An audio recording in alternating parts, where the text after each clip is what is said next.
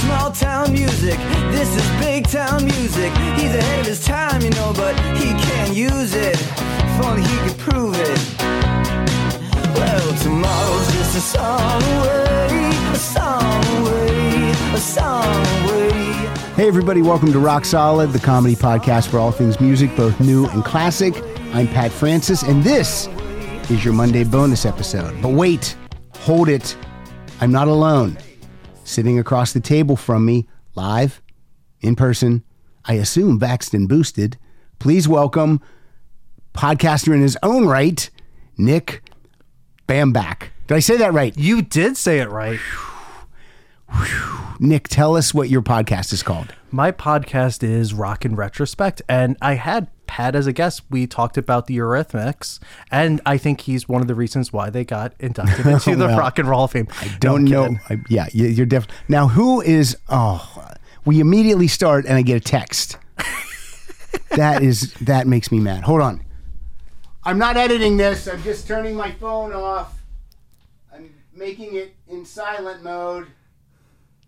Hold on, everybody. If it helps, I have it on Do Not Disturb. And okay, I have mine on Do Not Disturb now. All right. So, Nick, you're in Los Angeles, and the reason you're in Los Angeles is because you're going to... where? The Rock and Roll Hall of Fame ceremony. This is going to be my third one. The first one I went to was in 2019. Mm-hmm. That was, in my opinion, my favorite one so far, because that was just an incredible lineup. Very much a British heavy class. And I went really because of Roxy Music and The Cure, because, you know, Radiohead wasn't going to show up, or the ones who matter. No. And like Def Leppard was my dad's favorite band, or one of his favorite bands. So that's why I took him to the ceremony when I was at the Barclays Center. Of course, it was great to see Janet and Stevie there. Was supposed to go in 2020. Didn't happen, obviously. And I'm sad because Depeche Mode, which is one of my 2 or 3 favorite bands, shout out to Carrie Scott, because that's what we talk about a lot. They got inducted, but nothing was there. Then I went last year to the ceremony in Cleveland, and I saw Foo Fighters and Go-Go's and LL Cool J, and it was... You've been to some good ones. Yeah, these, like, I've been fortunate in terms of the ones I've went to, because some of them have been kind of not as good in the last decade. And is this going to be your thing now? You think you'll go every year now? Yes, I think I will. It's one of those things where, you know, I can honestly say too, Pat, because for the longest time, for listeners, it was a closed event, not to the public, until really, I would say really 2012, really with the HBO era. I mean, there was like maybe 1 or 2 before that, but a lot of them were at the Waldorf Astoria. But I can say that I've been to ceremonies in the 3 cities that they've always hosted in, which was New York, LA, and Cleveland. And now LA. So that's a run-in joke with a group of friends, because like usually you only get to go to one because of geography, but I've been to every location possible. I mean, if you plan it and you save your pennies over the year, you can go. Absolutely. So I've been to one. I went in 2016 when Cheap Trick in Chicago, and because Cheap Trick's my favorite band, and everyone knows unless you're listening for the first time. I love Cheap Trick. I think that's why we get along so well. There you go. And is that the only reason, Nick? What about the fatherly vibe I have because I'm your dad's age? Yes, that's true. That comes through also, right? Definitely. And Deep Purple, and who else got in that year? Steve Miller, but not the band, because it was just Steve Miller. Yes, it was just Steve Miller. And he was, the Black Keys gave like the worst induction speech ever. They did. It should have been Boz Scaggs should have inducted him, because Boz was the vocalist in the Steve Miller Band originally. Right. And he has a good case in many ways for the Hall of Fame. Sure. He's just one of those figures that doesn't get talked about enough. Yeah. But he got royally screwed by the Rock Hall, and like, you know, sometimes I do rewatch that clip of Steve in the press conference room. It's like, it's kind of amazing, because I feel like, you know, with the Rock Hall in many ways, like you put yourself out there as the artist, but you don't get anything back really. Yeah. So like, I kind of don't blame him. And Chicago was the other one. Yeah. And NWA. And Deep Purple. And Burt Burns, because Burt Burns. Little Steven's side project, because he did that musical. Yep. But Burt Burns is very worthy too, because he wrote "Piece of My Heart" and "Brown Eyed Girl." So. And I had press passes that year, so I was in that room. Oh, really? Yeah, I was in the room when Steve Miller was saying the stuff. Yes. I was in the room when Cheap Trick was getting asked questions, and boy, that was awkward because Bunny was on stage, and it was literally 3 of them were here. And then there was a considerable space, and then Bunny was here. And at one point, one of the people asked Robin, what's it like to be performing again with your old drummer? And Robin goes, he's not that old. That was the question. I was like, all right, that could be a compliment or a real diss. The biggest diss for me was, for Bunny, was we got there so early that we got to walk the floor and walk around all the tables where the name cards are. And Rick, Robin, and Tom were right up front, and Bunny was way in the back, it was like, But, and I had planned to go this year, and I had said to Nick, I said, look, I'm going to try to get press passes, and if I do, you and I will go, and we'll pretend like you're my producer, and we'll get everywhere, and blah, blah, blah. And that didn't happen. And then Nick texted me, and he goes, tickets go on sale this date, try to get them. And I couldn't. But, right before we started to record, Nick, what did you tell me? I did something nice, and I got Pat 2 tickets to the ceremony. And I'm almost about to cry. And if I don't cry right now, I will definitely cry when we play some of this country music. But I'm overwhelmed sometimes by the things that, my friends that I've met through Rock Solid, what they'll come up with or do for me or gift to me. It's just amazing. And that's quite a gesture, because even though you said the tickets weren't too bad, I know they probably were, but I very much appreciate it. And now I have to find someone who's going to go with me. That won't be difficult, but I'm very excited now to be in the room for my second time. Absolutely. And I got you the tickets because you're a friend, but also the fact that this was a tough ceremony to get tickets to, because I remember texting you and other people, because what we have to remember is like Barclays Center and even the one in Cleveland last year, they're like 15,000 seat arenas, 20,000. So it's really easy to get tickets, even though the prices were way more expensive for Cleveland. Like, it was shocking. Like, I had near floor seats. I'll show you after we record. Like, as close to the floor as possible. You could see the actual industry people, and it was like $250. Me and Josh Fitzgerald, we went last year, and we had like nosebleeds, and they were like, I think 90, but then it went to like 500. So it doubled. And to me, I don't know if it was because of the pandemic or the demand or whatever it is, or Cleveland needs money because, they're like the orphan city compared to LA and New York. But it's just one of those things where like the prices have been so lopsided. Because even like this year, like it was like, I always put like $250. I don't know about you. There's always a price limit for me, and to me it's $250. I mean, $250 is, I'm not kidding, that's usually like what my cap is too on something, and I never want to go that high. Like, I never want to, but I'm like, and it's got to be like, it's got to be someone really big. See, I did that for 2019 when I first went because of Roxy Music and The Cure, because I was like, Roxy Music they may not ever do it again. Now, of course, they toured. No, they toured. And I'm like, God damn it. Bastards. Damn it, Brian Ferry and company. But like, you just don't know. And that's the special thing about these ceremonies is like on Saturday, we're going to see Dave Stewart and Annie Lennox. They haven't performed really much in the last 3 decades or so. So you don't know if that's the last time. And sometimes that is the last time a lot of these bands get together or kickstarts another album or a tour.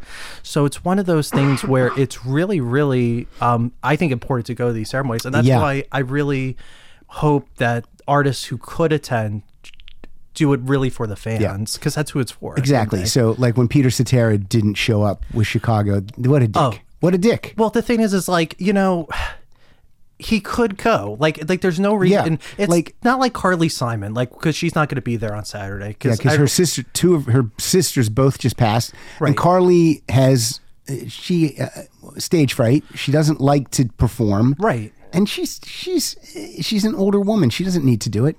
Let her walk barefoot around Martha's Vineyard and live her life. Linda Ronstadt from 2014, where she has health issues. Yeah. And they had, I think, one of the best performances where they had that melody of all of Linda Ronstadt songs.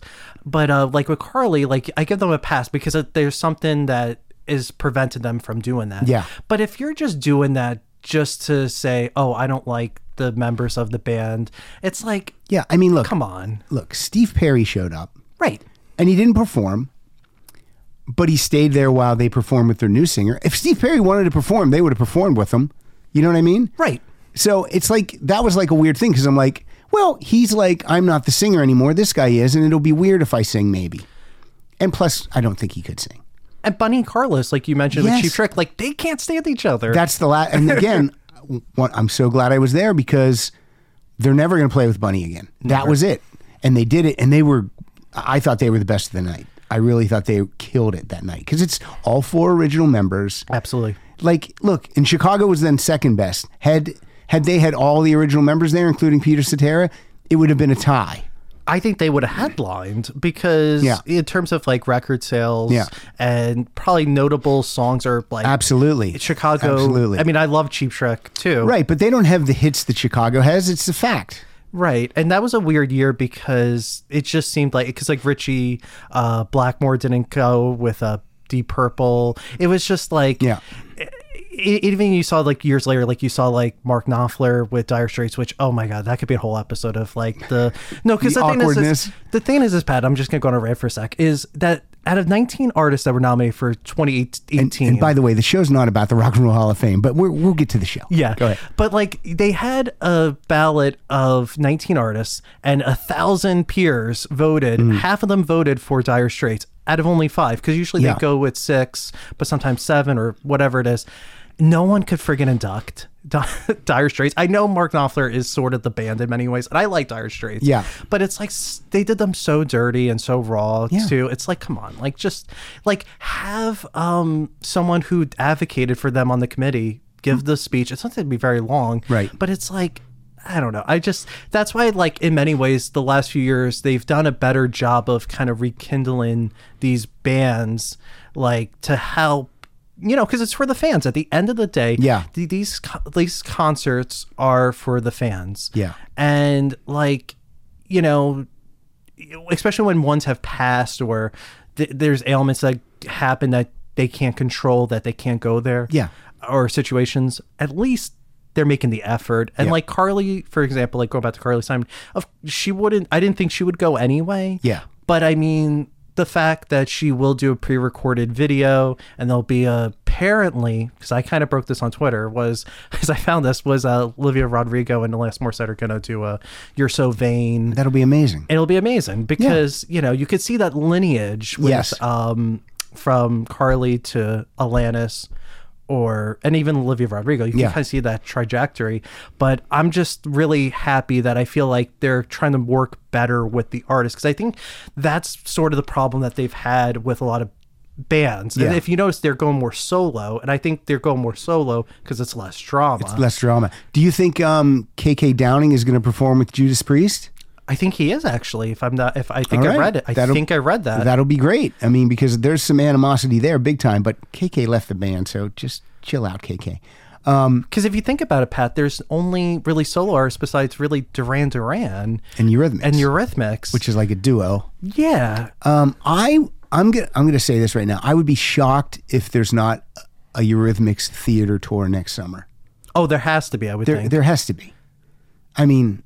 But that's the thing about this. If there isn't, or there never is, we're going to see those two perform.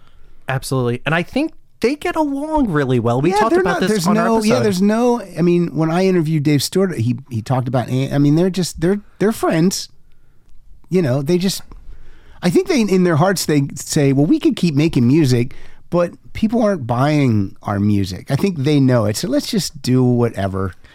And I think their priorities are different, or like what they want to focus on. Yeah. Like he wanted to be more of like behind the scenes. Yeah. And I think she wanted to still be a performer after the Eurythmics. So it's one of those things where I think like people want to make up these narratives, be like, oh, like they're just not going to do this and that. And like, I think they like each other. They just, they don't. It's a completely different thing from, I don't know, Chicago. It's like a clean divorce in many ways. Like where it's like you kind of like need that, but then you come back and I don't know. But like, that's why I think in many ways they're going with solo acts, because it's less of a headache. Like if someone doesn't come, for example, that's solo artist, okay, you just like Todd Rundgren. Yeah. Okay. But he's Todd. For me, he's like the original independent artist. Right. Like he's never worked within the system ever. I will say though, Pat, because I was in the room with Josh and among other friends, I have never seen a mass exodus for the bathrooms or the beverages or anything when his video package came, because everyone knew that he was in, I think, Cincinnati that night. Yeah. So it's kind of like, but if he doesn't care, why should the audience care? Bingo. And that's what I did. We all did that because I've just never seen that. And I think maybe the Go-Go's were next, but everyone like raced back. Oh my God, of course. It was just one of those things where I forgot who was after that, but it was just like, it was like The Cure too. That happened with The Cure because they had that bullshit singles category. Right. Little Steven had, and then I like raced when The Cure came back for 2019. But at least it seems like the artists are, this year at least, they're more or less working with the hall. Like, right. Lionel Richie's going to be there. Of course. You know that like Duran Duran's going to be there, and Eminem. Yeah, it's going to be crazy. I mean, they haven't really announced in terms of like what's going on or who's going to be there. I don't want to know. I don't want to know either. I don't want to know anything about it. Now, tonight, you and I are seeing a Rock and Roll Hall of Fame inductee. Yes, we are. We are going to see Belinda Carlisle solo. Right. Let me tell you about this. I've had free tickets for, I don't know. I asked for free tickets a long time ago, and then they came through like 2 weeks ago. So I asked my friend Mike Schmidt to go. Okay? Right. So last night I confirmed everything with him. And then I went into the bedroom and I said to Pilar, I wish I wouldn't have asked Mike to go to this 2 weeks ago. I said, because I think Nick would really enjoy this. And she's like, yeah, that's a bummer, right? I go, yeah. So today at 6 a.m, I get a text from Mike Schmidt. And he says, here's exactly what he says. I could read it, but I'll just paraphrase. He goes, dude, I don't want to pull a Murray on you, because Murray's the one that always cancels on us. He says, but the Phillies are in the World Series and I got to watch the game, so I can't go. And I read that and I was like, not great, but I was like, perfect. Not great, but it was perfect. I'm like, now I can ask Nick. And I told Pilar that, and she said, that works out perfectly. I'm like, yes. So there you are. Yes, thank you. There you are. It was so funny because I was on the plane and I got your message in between my layover. I'm an immature baby when it comes to texting. Like if I don't immediately get a response, I'm like, what's going on? Worries. Go ahead. But it was funny because I saw it. I was like, oh, great. And then one of my other friends who sharing a room with here, I asked him if he wanted to go. So I just got him a ticket. Mm-hmm. So, and by the way, the StubHub transfer ticket was terrible. At first it didn't open. It was like a dead link. And then I'm thinking like, did I get ripped off? But then apparently their site was down. I don't know. It was this whole big to do. But I got the ticket though, so that's all that counts. Cool. And do me a favor, take your phone and just set it on that couch, because sometimes it reacts with the mics. I don't know why. Oh, sorry. You're good. All right, so here we are. Right. The episode is country music. This is a Patreon episode. So This is when we're going to hear the intros of all the people you know and all the people I know, and a lot of new voices today, which is exciting. Now, if any time during the show, if you think of a country song, you can call it out and I'll find it in the iTunes store, and we'll play a little bit of that. So I don't want you to think that you're just out of the loop totally. But you did not send an intro in for this episode. No, I didn't. No. All right. But that's okay. Now, earlier in the show, you mentioned our friend Josh Fitzgerald. Right. Josh sent a song in, like, it was like a week after the episode had already dropped. He sent a song and an intro in for the Songs That Stop and Start Again episode. So since he did that, I'm gonna play it because he did the work. He was just a week late. I'm not talking a week late, like by my deadline on the Patreon page. The episode had already dropped. And he's a teacher. No, I'm kidding. We like you, Josh. Whoa. That's still Kiss playing. Detroit Rock City. All right. So here's Josh's intro for Songs That Stop and Start Again. And if you listen to that episode, you know that some people drop the ball big time. Terrible. All right. Here we go. Josh Fitzgerald. It's a lot. Hey all, it's Josh Fitzgerald. Hold on to your hats because I'm about to hit you with one of the best forgotten rock jams of the 80s. It's anybody who knows me knows how obsessed I am with this song, and it's by the great Melissa Manchester, of all people, and it's easily the best song she ever recorded by a country mile, and nobody remembers it. It came out as a single in '85, and completely bombed for some reason because the song is a top shelf banger. It's called Energy. And I was really excited when the song fit this category, and I knew I wanted to share it with everybody. So I put in the time code where the music stops and leads into the chorus. So I hope you enjoyed as much as I do. Love you all, and talk later. All right. You love to bring me back to life. Gotta find a way of breaking through. I'll find a way to get to you. I can hear the rockets lifting. I can see the atoms split in two. I feel the planet shifting. It's pulling me to you. Energy is in you and me. It's a body shock.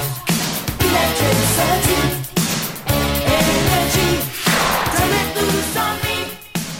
All right. I don't know if it was more of a pause for me, Josh, than a complete stop. And had we played that when Murray was here and we were in our most crankiest of moods, we would probably take you to task a little bit. But since I'm going to tell you what, since in your intro you said by a country mile, and we're doing an episode about country music, I'll give you a thumbs up. What'd you think of that song? Do you know that song? He's talked to me about that song in the past. Yes, it is a really good song. It's very underrated. He loves it. He does. It's his jam, as they say, as the kids say. All right. Do you like country music? I do. We did an entire episode from my podcast on that. And who are your top 3 favorite country artists? Let me guess. Dolly? Oh, of course. You gotta We're look. going to see Dolly Parton. Of course. You gotta see. Like, it's kind of like Mother Teresa. You have to love Dolly Parton. Like, if you don't like, it's like, what's wrong with you? I don't know anyone that doesn't like Dolly Parton. I know. Like, It doesn't matter where you fall politically or anything. It seems like everybody loves Dolly Parton. yeah, she's iconic. My parents have probably only seen less than 5 concerts in their life, and one was Rosie O'Donnell opening for Dolly Parton. That's amazing. Yeah, that's amazing. So, who are your top 3? Hank Williams has to be one because All right, look at he's that. like pretty much like, Junior? Oh, The third? senior. Senior. Okay, Of Hank course. Williams Sr. And then I would say probably, if I had to pick someone else, I think Loretta Lynn is one that's Well, up there. yeah, that's kind of because- undeniable too. Because she's just amazing. And probably George Jones is highly up there. Yeah. Wow, you're naming. It's hard to name 3. It is. And I'm trying to think of other ones because there's so many that are really great from that genre. And that's one that like I kind of grew to appreciate more later in life. Because, you know, when you're younger, you're like, country music. Yeah, my parents used to listen to Charlie Pride, Oh, he's great. and he's the Silver Fox, right? Isn't that his nickname? I believe he's the Silver Fox. I think so. And Loretta Lynn, Loretta Lynn, Our rest in rock and peace. Rock and Peace. She's amazing. Yeah, so they had albums by those people. I remember growing up. They didn't have a lot of records, but they did have those. So, all right. Who are my favorite country artists? I don't know. Maybe we'll play some of them today. Our first, this guy, we took this guy to task big time on the last episode, this Stop and Start Again, because he dropped the ball totally. His song never stopped. It just kept going and going and going. He knows he fucked up. So I'm going to start with him. This is Kyle Hildreth. I'm starting with him because he does a lot of the artwork and he doesn't ask for compensation other than me to bust his balls. So this is Kyle Hildreth, and let's see what he's bringing to the party. God, I hope it's good. God, I hope it's country. What if it's not even country? I wouldn't be surprised, Nick. Metal country? I don't know. No idea. I'm thinking that it might be, because I'm reading the name of the album is Thrash Grass. I'm kind of want to listen now. All right, here we go. Hey, everybody, it's Kyle Hildreth out in the German-infested woods of Western Mass, and it's the most wonderful time of year when I get a cold and a deep voice. So, here we are at the country episode of Rock Solid. I never thought we'd be here, but I guess today's the day. But I like country, so I was going to go with Alabama, or maybe Junior Brown. But then I remembered the ass-kicking I took from Pat and Murray last episode, so I decided instead to keep the streak going and go a little bit off book. So back in September, I went to see the band Airborne up in Boston. with no intentions of watching the opening band. But my daughter convinced me, and we did, and we checked them out, and they were amazing. The band's name is The Native Howl. They're out of Detroit, Michigan, and they play a type of music called thrash grass. That's thrash metal and bluegrass mixed together. Two great tastes that go great together. Oh, Jesus Christ. They were amazing musicians, had fun songs, and made 2 instant fans right on the spot. So here is The Native Howl with Thunderhead.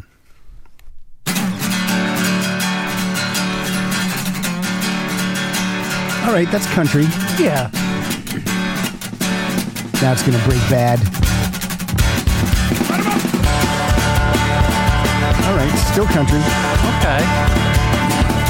If you don't run, Lord, you better crawl.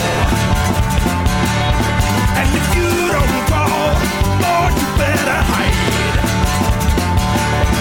And if you don't hide, you better pray. We don't see you on the judgment day. And if you don't run, Lord, you better draw. And if you don't draw, you will lie about the things you saw. All right. That's country. That is country. Yeah. That song's called Thunderhead. I don't know if we're ever going to get to that, them saying that. But all right, Kyle, you redeemed yourself. I'll give it to you. Because it is. Now, Kyle's voice is very deep. I've been coughing into my elbow because I'm getting over a head cold. I hope... I took a COVID test yesterday, so I'm good. Well, I was laughing because he said airborne, and I'm thinking maybe he needs airborne. Or maybe the virus he caught was airborne. Yeah. Who knows? But that voice that he has lately, it's given him like a Leonard Cohen kind of... It's like a sex symbol status. That's what I think. All right. Let's move along. Let's... should I play one? I think you should go for it. Okay. Do you know the artist Colin Ray? Is it Men at Work? No, that's Colin Hay. Oh, okay. I was like thinking. No, Colin Ray's a country artist, and he was big like in the late 80s, early to mid 90s. He had a bunch of hits, and some of his songs, they just make me cry. I don't want to cry, but I'm gonna play some. So this first one's called Little Rock. Are we gonna need tissues, Pat? Well, we do have tissues right there, so we're good. I'll try not to. The thing that dates this song is his reference of a VCR. Oh, okay. That's definitely going to date the song. But, all right. So it's one of those story songs, too, which I enjoy. I love a story song. All right, I'll just drop it in. This is called Little Rock. It's a guy he's having some trouble. You'll hear.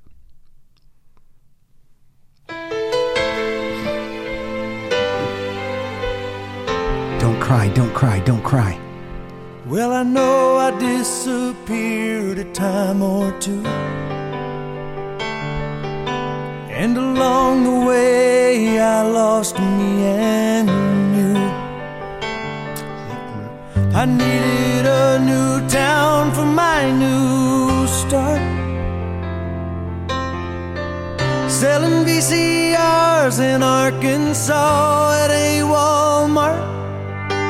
I haven't had a drink in 19 days. My eyes are clear and bright without that haze. I like the preacher from the Church of Christ. Sorry that I cried when I talked to you last night. I think I'm on a roll here in Little Rock. I'm solid as a stone, baby, wait and see. I got just one small problem here in Little Rock. Without you, baby, I'm not me. I don't know why that song gets me. I mean, it is pretty powerful. Powerful, isn't it? It is. I mean, he did get me at the, because your podcast is rock solid, so he does say solid in the lyrics. But also, yeah, it's like one of those kind of songs like you kind of hear in like the 80s or 90s where it's sort of like tells a story, but it's kind of like I haven't had a drink in 19 days. Oh my gosh. Yeah. Kind of like, I don't know. It was and good. you know, he's he's on a roll here in Little Rock. He's trying to get his life back together so that he can get back with his wife or girlfriend or whoever that is. Right. And yeah, I don't know why that one gets me. I just really it really gets me. That's a good song. It can kind of like, what year is that? Like early 90s? This is off his greatest hits, which came in 97. So I don't know what album it was from. I can look it up though. Just really, really interesting. Although I do have a country song request that I don't know if you've ever heard. Okay. And I don't know if I want to say it now, but have you ever heard the Pointer Sisters version of a Fairy Tale that they wrote that they won a Grammy for? They won Best Country Song? No, I don't think so. Oh my gosh, I think we need to play it for the listeners. Because I think the running joke with the Name That Tune, Rock Solid people, is that I kind of do love the Pointer Sisters. Yeah, you're all in. You know, I love those girls with all my heart. 1994 was the song Little Rock. Wow. That's when that came out. All right, so let me look up the song you're talking about. I'm going to go to the iTunes Music Store. Yep. And give me the title again. Fairy Tale, just one word. And what's really great about that song, it has a really wonderful backstory, is that they wanted to make a country song because they grew up, like their household, you know, was very religious, but then they liked rock and roll, they liked country, they liked all these things, and they wanted to make a country song. And they were one of the first black performers to perform at the Grand Ole Opry, and that's cool. And they won a Grammy for Best Country Song in 1975. Yeah, I remember when they were on variety shows when I was a kid, and you weren't born yet, but they would always be dressed in like this 40s garb or 20s or 30s, all this. That was like their thing. That was like the way that was their look. Right. They had like this 40s retro chic, especially the first few albums, and that's actually Fairy Tale is on one of those albums, but it's one of the most beautiful, heartbreaking songs. And have you ever heard it, Pat? I haven't. I don't know where iTunes will drop us in at, but you know, you can buy the Pointer Sisters music is super cheap on iTunes. Like you can get a whole greatest hits here for $4.99 because they're amazing. Yeah. And they want to sell it to the people and give the people what they want. All right, here we go. Fairy Tale. There's no need to explain anymore. I tried my best to love you. Now I'm walking out the door. You used me, you deceived me, and you never seemed to meet me. But I bet you won't forget me when I go. Oh no.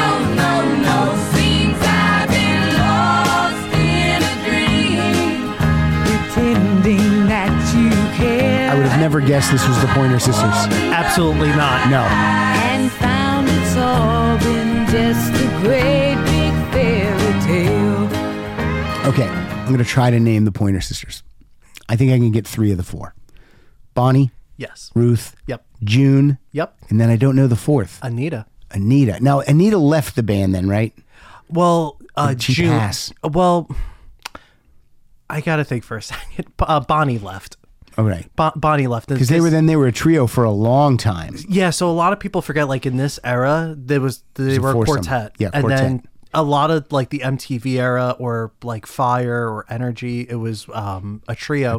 But what's really great about that song is that Elvis loved that song so much that he covered the song, and it actually made him cry, and it made him remind him of his like terrible childhood or like troubling childhood that he had. So yeah, I think if like you could make the king of rock and roll kind of like strike a chord with him, I think you're doing something right. It's a shame Elvis couldn't have gone to Little Rock and not drank for 19 days. Maybe he would have still been with us today.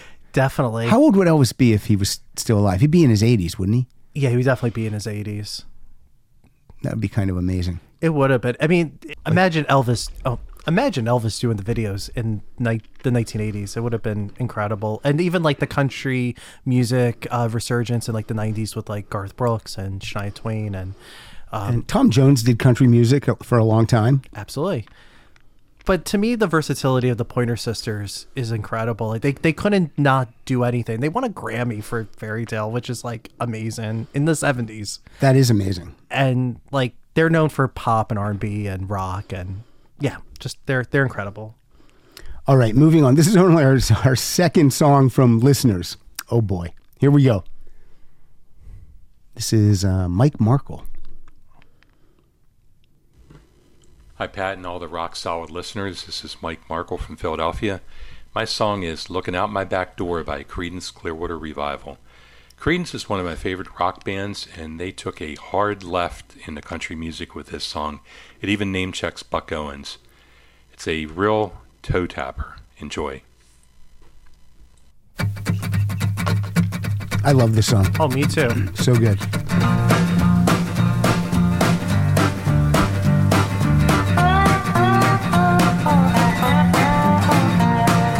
Just got home from Illinois, locked the front door, oh boy. Got to sit down, take a rest on the porch. Imagination sets in, pretty soon I'm singing. Looking out my back door. It's giant doing cartwheels, statue wearing high heels. Look at all another Rock and Roll Hall of Fame big story when Creedence got in and Fogerty refused to play with the other two guys that were there. That is just... He played with like an all-star jam band. He's like, I got Bruce Springsteen ducked me, Yeah. and like I got like the E Street Band. I got like an all-star lineup. Like, you guys go sit back in your tuxedos at the Waldorf. Oh, no, I'm sorry. That was in L.A., that ceremony. That was? That was, because 93, 2013, and 2022. Yeah, Nick knows his stuff. Now, I have a John Fogerty story. Oh, I got to hear this.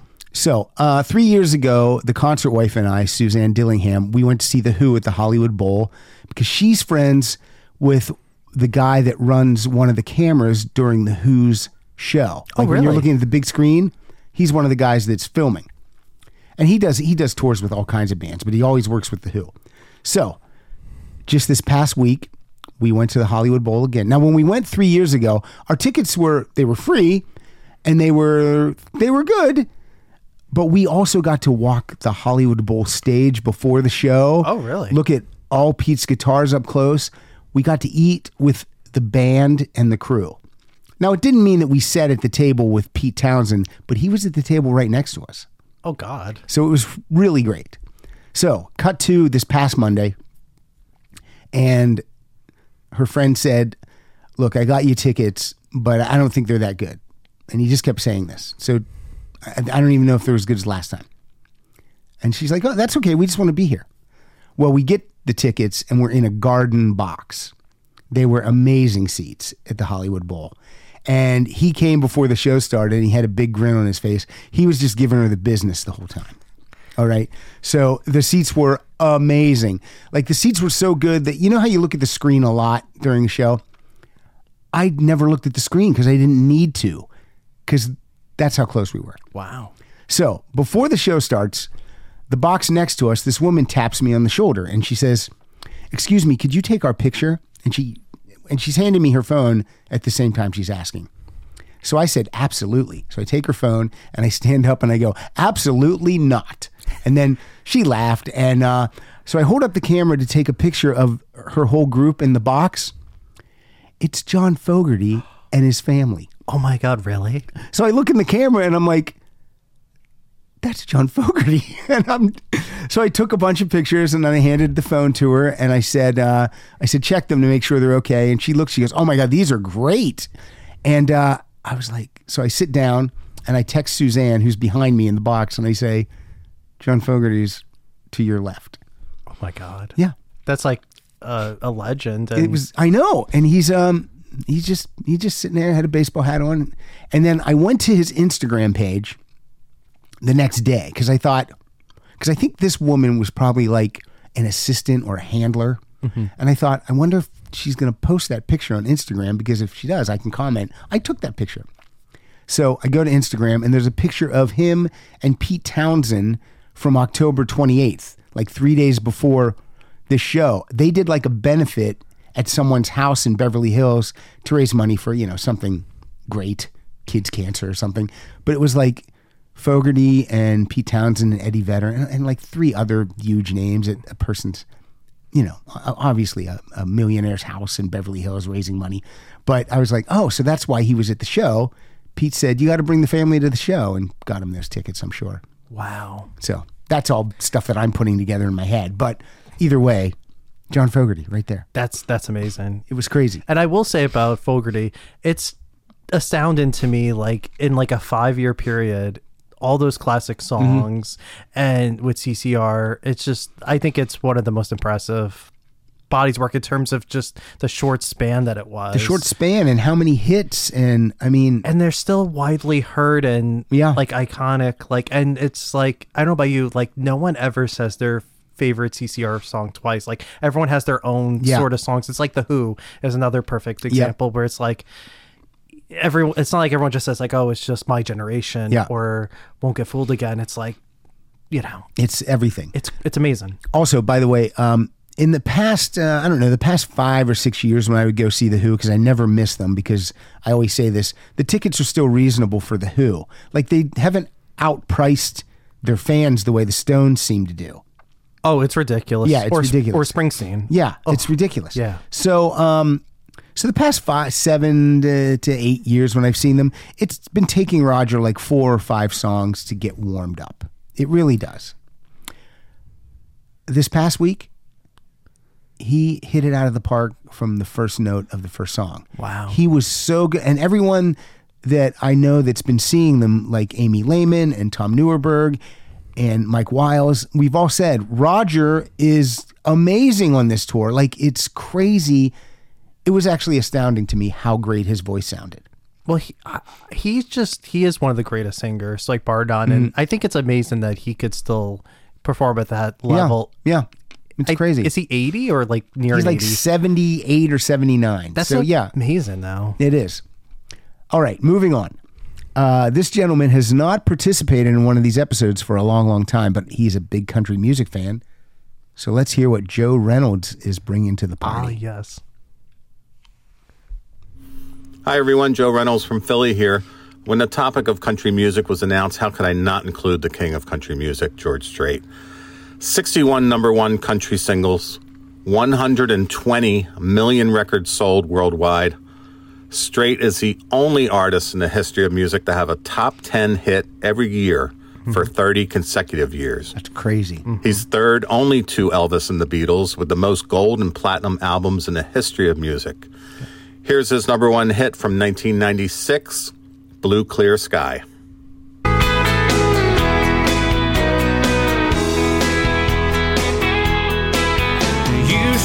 You've had enough. You're ready to give up on that little lie they call love.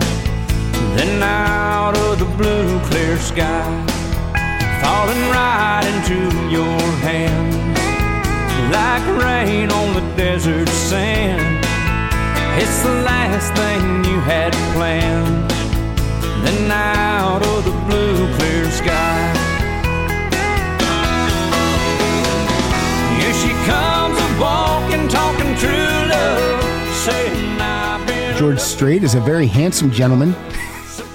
He also has the worst album covers in the history of albums. Absolutely. For someone that's such a high quality artist in terms of like songwriting, because Joe's absolutely right. Yes, Joe is right on point. And like George Strait is just one of the greatest, like I would say artists, like they even he kind of transcends country almost. But God, some of those album covers, like I did for Album of the Day, the Rock Solid Twitter thing, I did Oceanfront Property. It's just like it's sold like let's say 6 or 7 million, but like you would think like they'd spend like $5 to make it. The art direction is terrible. I mean, it's so bad.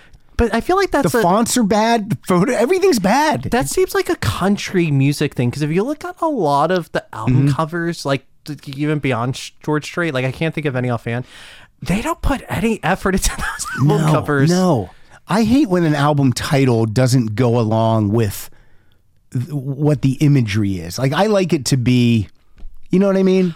Well, I hate when like country like albums, like, and I'll just say Oceanfront Property because I'm thinking of that right now. It's like there's nothing that like signifies what it is. It's just him in like the desert. Like there's no context. It's just like, oh, George looks good, like with his truck or horse or whatever it is. Yeah. Even though Joe Reynolds is probably yelling at me because he's like, that's not the cover. But you know, right. But yeah, I don't know why they don't put any. I don't know why either. It's like amateur hour. But you know what it is too, Pat? I think because country music of all the genres is the most consistent seller. Like I think it doesn't matter. So it almost doesn't matter. It's almost like a second thought or an afterthought to them because they're like they're gonna sell however many just on name or however it is because they are the most loyal fan base by a mile. Like the Garth Brooks album covers aren't great either, but they're way better than the George Strait ones for some reason. Yeah, I don't know. Like George needed a new art director or album designer or I don't know, like something. It's crazy because the songs are like really excellent that he made. But yeah, he's like the king of the modern king of country. Yeah. All right, Nick, strap yourself in for the cutest intro of the entire show. Oh my God. I'm not even joking. Here we go. Hey, Pat and Rock Solid listeners, this is Brian Raisin in Appleton, Wisconsin. I had a tough time narrowing down just one country song this week, so I turned to the house experts. Girls, who is your favorite country artist? Taylor Swift. Yes. And what is your favorite Taylor Swift song right now? Stay, stay, stay. Right. Off the album Red, Taylor's version that came out last year, this song lands right at the crossroads of country Taylor and pop Taylor. Hope you all enjoy and take care. Bye-bye. Said we should talk about it, 'cause I read you should never leave a fight unresolved. That's when you came in wearing a football helmet and said, okay, let's talk. And I said, stay, stay, stay. I've been loving you for quite some time. You think that it's funny when I'm mad, but I think that it's best if we both stay. Before you, I'd only dated. And I'll just add that Red is still my favorite Taylor Swift album because I think it hits right in the middle, like Brian was saying, of pop Taylor and country Taylor. It's right. It's got everything. It's got everything. I just love it. I love that album. Yeah. And I was in my undergrad years when that came out, and I think it's the perfect complement of her really unique songwriting skills, but also kind of veering more out of the country realm and going more into like, I would not even pop, but just like whatever direction she wants to go in. Right. And she's that talented. And I love that album, and I think she's amazing. And a fun fact, Pat, is that I was born the same week as Taylor Swift. It was like 3 days apart. Yeah, in 1989? Yes. All right. So like you're the same age as Kyle then, too. Yes. Yeah. So it's like, it's one of those things where I always laugh at that because like when the album 1989 came out, I was like, oh, like, yay, that's maybe for me. Yeah, that's for me. But no, that's a great song. That is, I think, her best overall album. I think so too. I mean, look, people, Folklore, is great, of course. There's been other great albums. She has many, many great albums. She's amazing. But yeah, that one for me is it's right up there. And that's a perfect album cover because the red, it's the lipstick. It's just, there's something red. Like if it didn't have any red on the album, I'd be like, well, that's kind of strange. Right. But it's perfect. And she's so much like, for someone who's so young, she's just so light years ahead in terms of her intelligence and business strategy. And I mean, amazing. Marketing, everything. Hey, George Strait, call Taylor's people. Come on. Maybe you'll sell some records then. Okay, this is really old school here. This one. This is one of the classic artists. I don't know this song, but here we go. Hey, Pat and Rock Solid listeners. This is Chris Wigginton from Huntsville, Alabama. I'm sure it comes as no surprise that I, among your other Alabama listeners, will probably participate in the country music episode. While my rock listening habits were influenced by my uncle, my parents influenced my country listening habits. But one artist in particular stood out to me among all the others that they listened to, and that was Waylon Jennings. Oh, and this particular song to me is one of my favorites of his, among many others. And particularly, I was always drawn to the outlaw country genre of country music more so than the slicker produced country songs of the, I guess, mid to late 70s and early 80s. But the song I've chosen for today is "Are You Sure Hank Done It This Way?" To me, this is one of the best, and I love the sound and the feel of it. And so you can start it at the beginning and let it play for as long as you like, and I hope you and the listeners enjoy it. Thanks.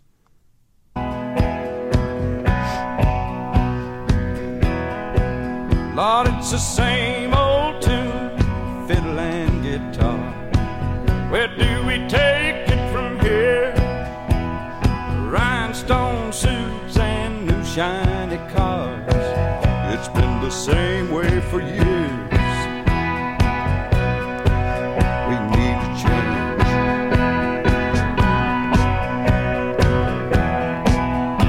Somebody told me when I came to Nashville, son, you finally got it made. Old Hank made it here. We're all sure that you will, but I don't think Hank done it this way. No, I don't think Hank done it this way.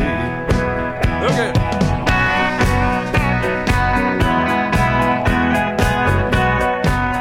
That's country.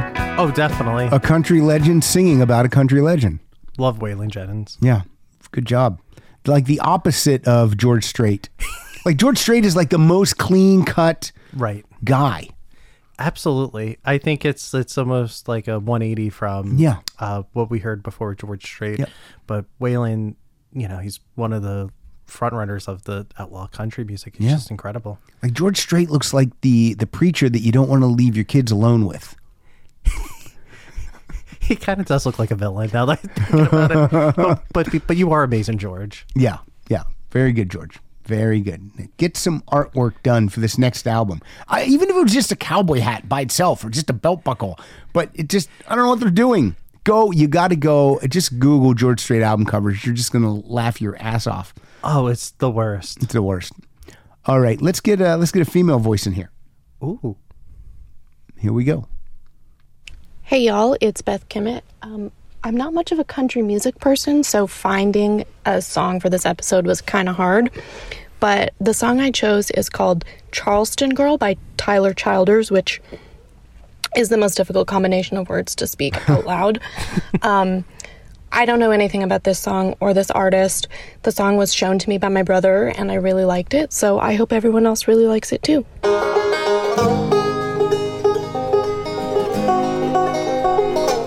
Charleston girl in a darkened room, and you don't know her like I do. We took the fire escape to her room and got stone raging blind.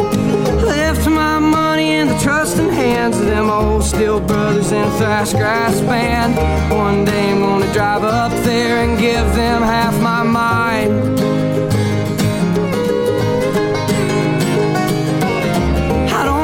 It's the wine or the coke that makes her sound like her jaw is broke.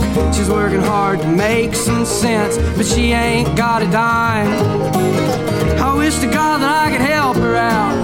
I wish I knew what she was talking about.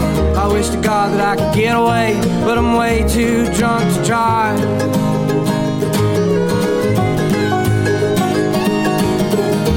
All I know is that when I am good and sober, I am leaving west. I like that. I never heard of him, but No. I like the vocals with the arrangements. Yeah. Really good. Lyrics are a little bit darker.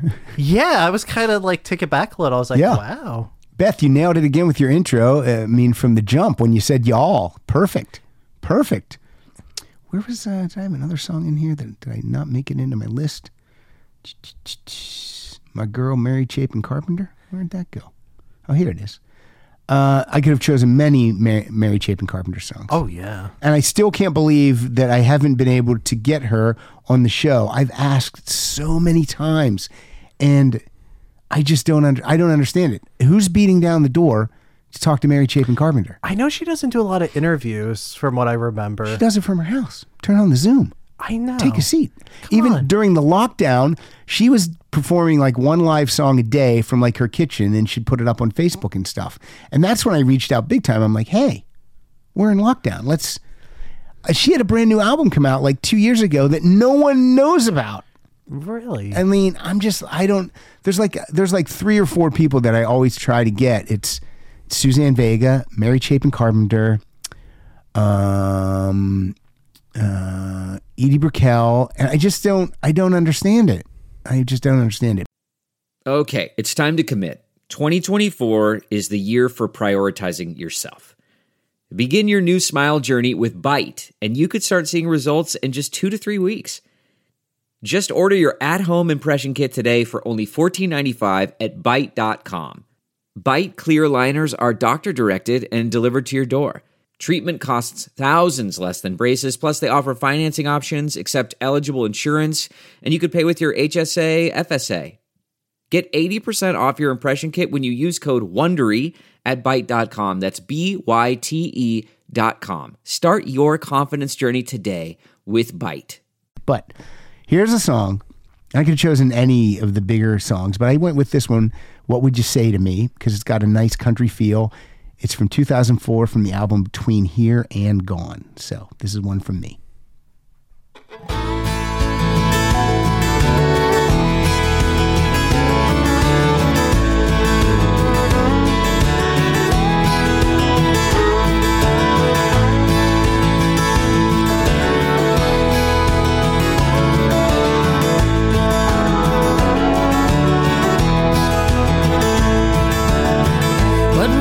Would you say to me? What would you say to me? What would you say to me if we met one day on the street of broken dreams, on the street of broken dreams, on the street of broken dreams, not so far away?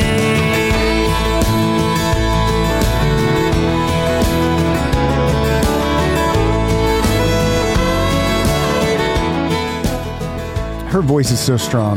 Very strong. And also, she's so underrated. Like, she's really underrated. For someone that sold, like, multi-platinum albums, like, in her prime, like, in that late 80s, early 90s, like, I never hear her get talked about enough. And she's the songwriter, too. She writes these songs. Yeah, she's a great, like, singer-songwriter. And in a her great own guitar. Right. I mean, I don't understand it either. I just don't get it. I don't get it either, because she is really great. Like, I can't think of the album, the 92 one, but that's like, Come On, Come On? Yes. Yeah. That's a great album. Yeah. Just that one alone. But yeah, like. That was like the breakthrough album. Right. But the 3 that came before that are terrific. So like when I bought that one, I was like, who's this? And then I went back and I was like, wow. Great stuff. Yeah. All right. Here's another. And you keep thinking of songs. You can throw one out again here or whenever you want. Oh, you got one now? I got one for you. Let's do Thomas first. Sure. Let's do Thomas Wallace and then we'll do you. I don't know why I did it like that. Why did I cut you off? I don't know. Here we go. Hey, Pat, and all you rock solid listeners out there. This is Thomas Wallace from Florence, Alabama, with my submission for the country Patreon episode. Okay, that is coming from Thomas's mic. That wind that you hear. Yes, he might be outside. All right.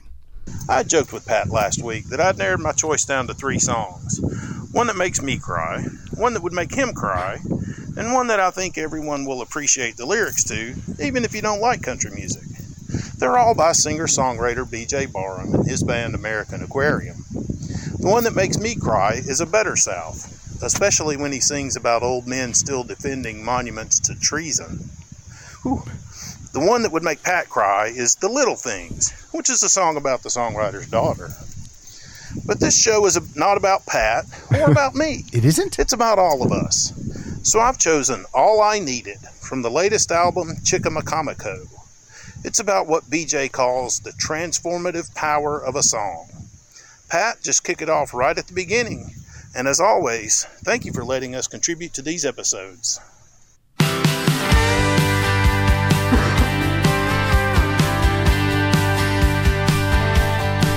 I turned the radio on. How come a song I didn't recognize? I like this. The way the singer was singing, my heart was connected, I was hypnotized. How can something that I've never heard in my life pull me back into the light? It's a time, it's a place, a lyrical sucker punch to the face. I was running on empty and life was really getting me down. It was a hook, it was a line. I don't want to turn it off. Savior in three-quarter time. I was out there losing my mind when all I needed was a song. This was released in 2022. I'm going to buy this. Yeah, I actually saw them in my undergrad years because they were from Raleigh, North Carolina, and my undergrad, I went to North Carolina State, and I saw them, I think in 2011. Were they good? They were. Wow. Because I had to think about it for a second, because like that name stood out to me, and as soon as he said that, I was like, oh yeah, I did see them in my undergrad years. But no, they're very good live. All right, what song do you have for us?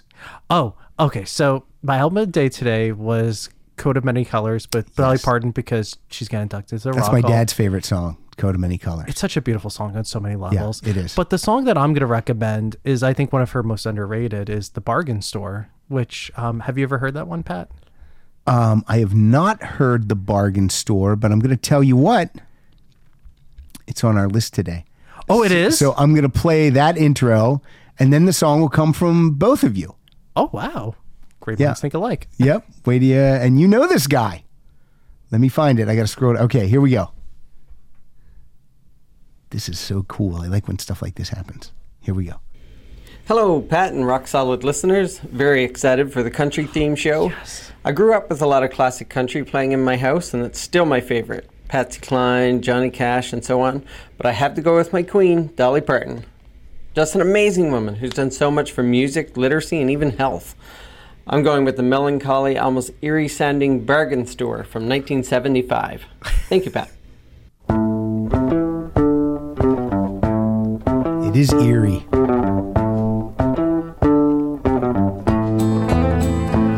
My life is likened to a bargain store, and I may have just what you're looking for. If you don't mind the fact that all the merchandise is used, but with a little mending it could be as good as new. Why, you take for instance this old broken heart. If you will just replace the missing parts, you would be surprised to find how good it really is. Take it and you never will be sorry that you did. The bargain store is open, come inside. You can easily afford the price. Kind of like sexual too. Oh, it is. It's crazy. Yeah. All right, now let me say this because Nick and I both knew who that guy was, but he didn't give his name in his intro. That was John Mutford from Yellowknife, Canada. John, great intro, great song. Don't forget to introduce yourself, people. Absolutely, and I'm really good friends with Mutford, and I did not know that he was. Isn't that wild? How cool is that? Store? That's crazy. Wow. Again, that's why you guys are friends, because you guys know like the eerie, sexy Dolly Parton music. We settle for a bargain too. Right? Yeah, why not? And the Who settles for a bargain also. They call it a bargain, the best they ever had. What do we got here next? Oh, here's a dude. Here's a guy. Craig Trumbley. Do I know this song? No, I don't think I knew this song. I like hearing this music that I've never heard of. This is why I like these episodes the most, because it introduces me to a lot of stuff that I have never heard before. Because there's so much music. There's too much. Too much music. Stop making music, people. Hey, Pat. Craig Trombley from Ontario, Canada. One of my favorite bands, the Sadies, they're primarily a rock band, but they do delve into country a fair bit. The two brothers that front the band come from a big family of country and bluegrass musicians, so they come by it pretty honestly. On this track, Dallas Good is taking the lead vocal. Sadly, he passed away this year, unexpectedly, age 49, so rock in peace, Dallas Good. But you also hear him playing what sounds like a pedal steel or a lap steel guitar. It's actually a Telecaster, but it's got a B-bender mechanism in it. That's a mechanical linkage between the front strap pin, goes through the body of the guitar, connects to your B string, and when you push down in the neck, it bends that B string up a full step. It's kind of guitar nerd stuff, I know, but it's also kind of cool. I don't know what he's talking about. This song's called God Bless the Infidels, and it is the Sadies. Thanks.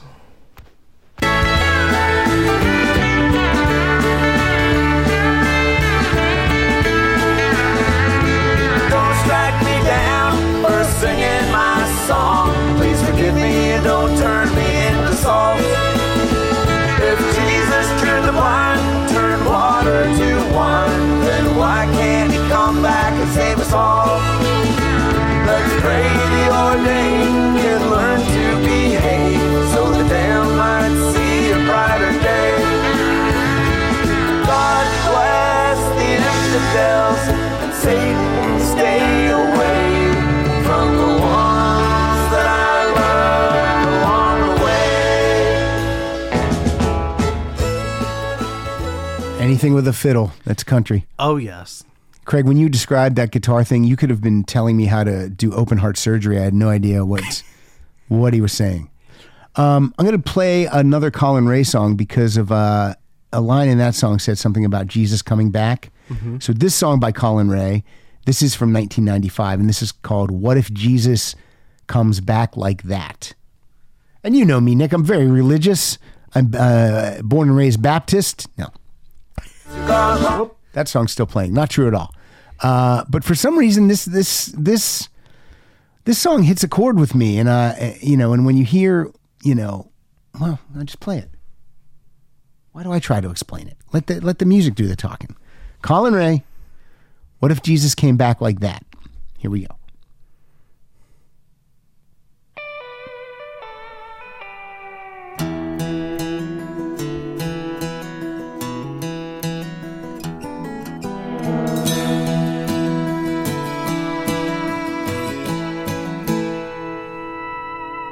Came to town on a no-freight train.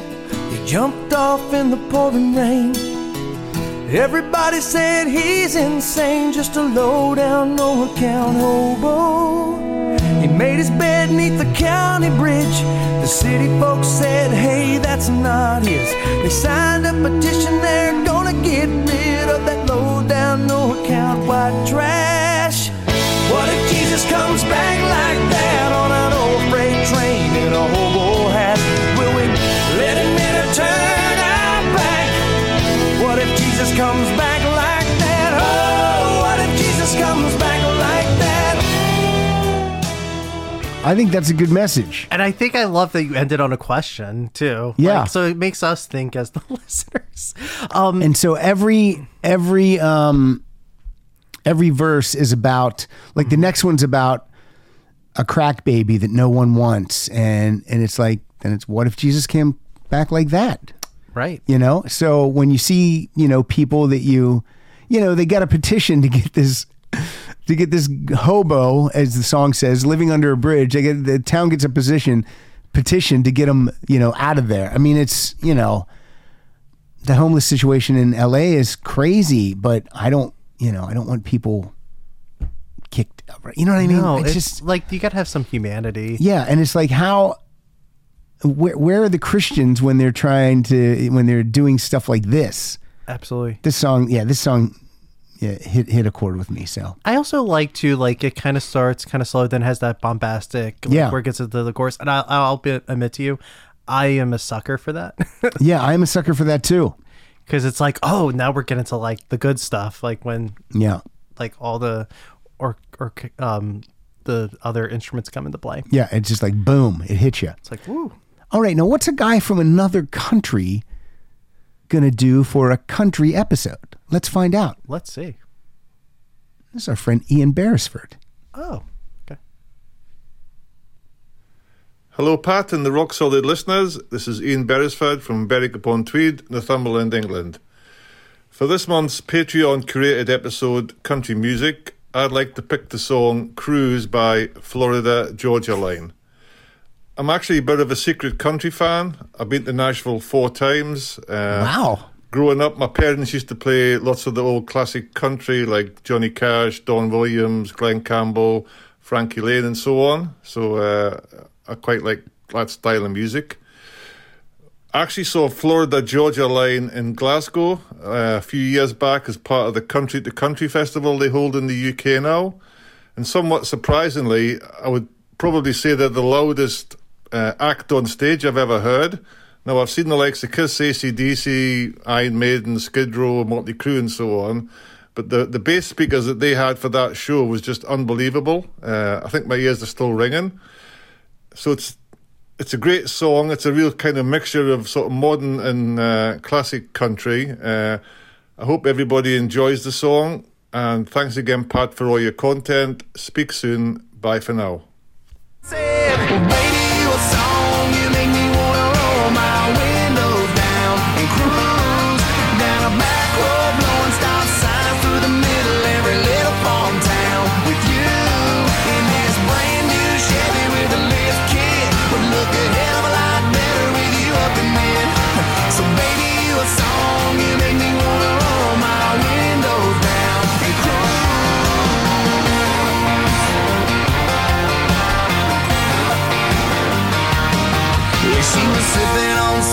Singing Marshall Tucker, we were falling in love in the sweetheart of summer. She hopped right up into the cab of my truck and said, fire it up, let's go get this thing stuck.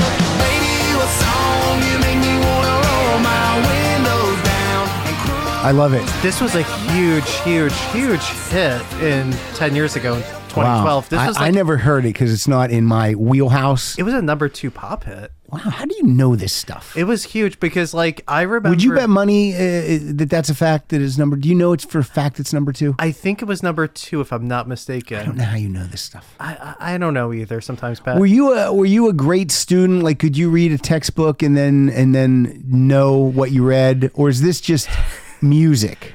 It's history. Well, my prior love was history and, like, the arts, so, like, film, so... For me, like, yeah, I have like kind of like a weird memory with stuff like that. So no, that song was a monster hit. And I think Nelly, like, who was a rapper, yeah, he did like, they had like a remix version. And I think that's what made it even bigger.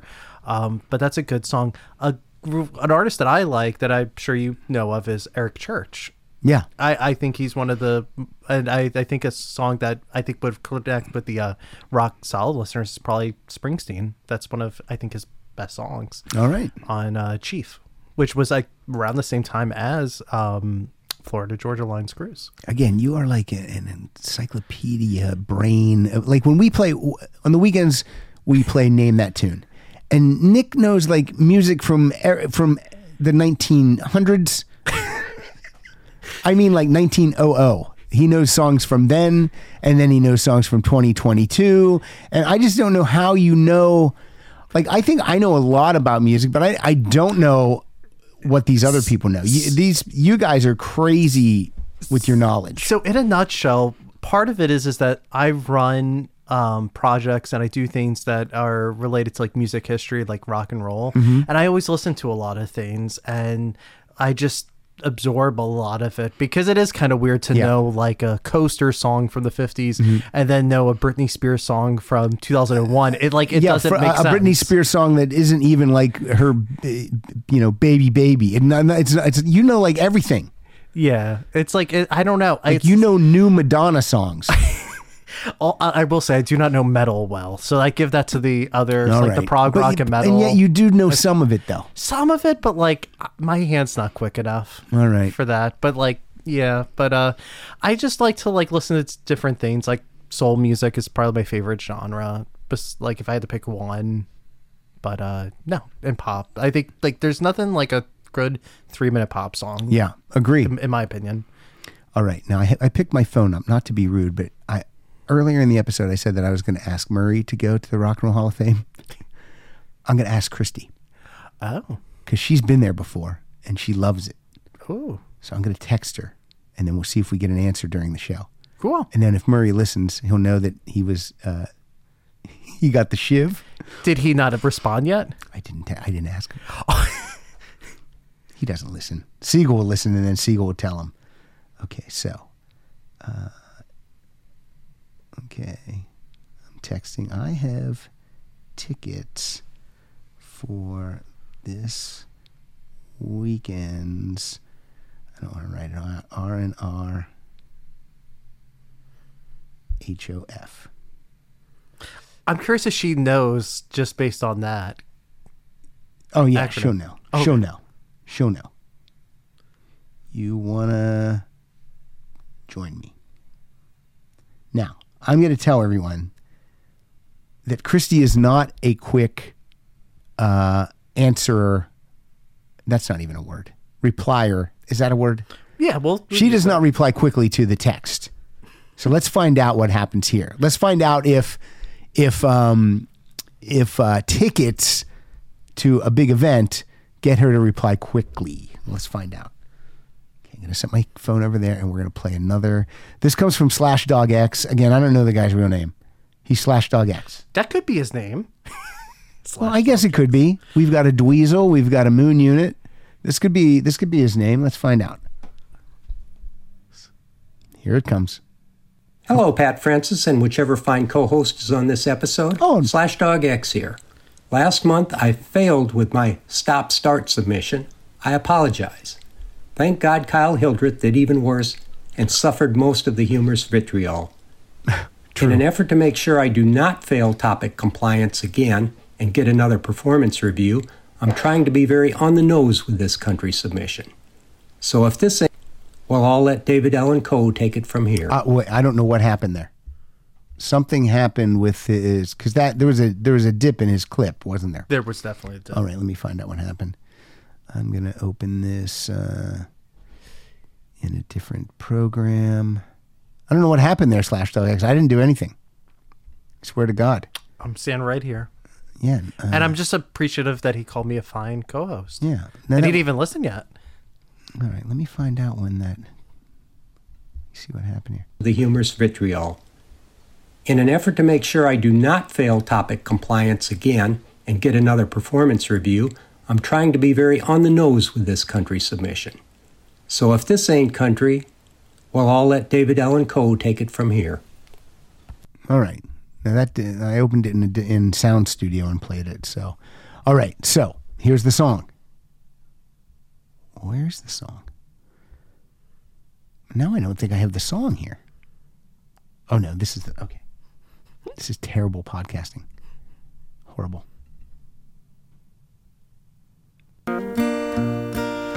Now our house was a graveyard for automobiles, and around the porch was a bunch of old wheels and some used Harley-Davidson parts that we sold for cash. There was 50 holes and an old tin roof. Me and my family was living proof, and everybody called me old poor white trash. And if that ain't country, I'll kiss your ass. Well. If that ain't country, pucker up. It'll hair lift the Pope. If that ain't country, it's a damn good joke. I've been on the Grand Ole Opry, and I know Johnny Cash. And if he ain't country, I'll kiss your ass. All right. Pucker up. Yeah. David. It's so funny he said Johnny Cash, because every time I hear David Allen Coe, I think of Johnny Cash. I don't know why, like the vocals. It sounds so reminiscent of Johnny Cash. All right. So earlier you and I professed our love for Cheap Trick. Of course. And in 2011, Robin Zander released a country album called Countryside Boulevard. Yes. It was literally on iTunes and Amazon for about 11 hours, and then it was pulled off. I bought it because I went on at midnight and immediately got it, not because I thought it would disappear, but because I think I wanted to listen to it the next day on my way to work or whatever I was doing at the time. So this isn't a song from me. This is from Ken Papalardo. Ken picked a song from this album. So let's check it out. Hello, Pat and Rock Solid listeners. This is Ken Papalardo in Denver, Colorado. I was having a difficult time picking just one country song, since although I would not say country is my go-to genre, there are a lot of great country songs, particularly from icons like Johnny Cash and Willie Nelson. I also thought I could maybe pick one from country rock godfather Graham Parsons, but couldn't decide on just one of those either. Then after rereading your episode song selection description, I noticed where you said "or by a rock artist trying their hand at country music," so I decided to go that route instead. Pat, I'm assuming that you have this one, but since it was never officially released, you might not. This is from an album called Countryside Boulevard by your favorite vocalist and mine as well, Robin Zander. Although, as I said, it was never officially released, I was able to get my hands on it, I don't know, about 10 years ago. This record has some really good songs on it, some more country than others, including a somewhat countrified version of Cheap Trick's Love Comes, and also Walking Shoes from his self-titled solo album. I like this one a lot. It's called Say You Will. I hope you do too. Thank you.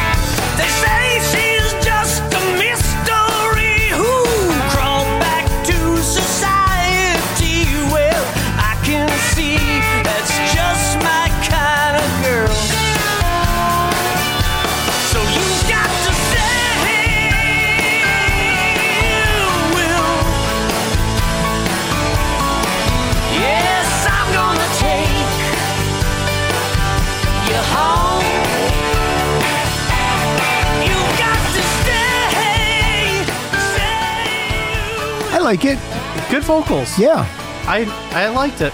I guess if you don't own this, I can send it to you if you want it, because I mean it wasn't, you can't get it. You can't get it anymore. Was there a reason why? I have no idea. I think it was released on the record label that Cheap Trick was with at the time, and then at the last minute, I think there was some contractual thing. I don't know, but it was never released physically, only digitally, and only available for about 11 hours. Wow. Not even a full day. Okay, I got some text from Christy. Ooh. In all caps, yes. Oh. Followed by, when I checked, the ticks, T-I-X, were in the thousands. I didn't pay that, Christy. Yeah, I would certainly hope not. I said, yay, I will call you tomorrow. She said, when is it? Like, she didn't even know when it is, and she said, yes. I said, Saturday. She says, great. Wowie, wow, wow. Thank you. What are we supposed to wear? And wear is in all caps. And then I put, let's dress up like Eurythmics. That's what I was thinking of my head. And then she says, oh, Pat. All right, you just made two people's days, Nick, and then we'll have to see you there. Yes. We will Nick, we're at kiosk number 3. Do they sell merch at that? I forget. Oh, of course. Does it have a Rock and Roll Hall of Fame logo on it? I bet so. Oh, definitely. They always sell like the shirts and I always personally get the I want to get a hot dog. Do they have a Rock and Roll Hall of Fame hot dog? Well, there's plendi of I was going to make a joke, but I'm no. sorry. Oh, I stepped on it. Go ahead. No, I was going to say that there's plenty of dicks, or in the Rock Hall. But there you go. No, they sell plenty of things. But the one thing I always recommend buying personally is the program every year, because you get to see the essays and the like illustrations that they're always so well made, in my opinion. Yeah, that is a good souvenir for sure. But I always get a t-shirt too, so I'll probably wear last year's ceremony shirt to this year's just ceremony. So people know. Look, check me out.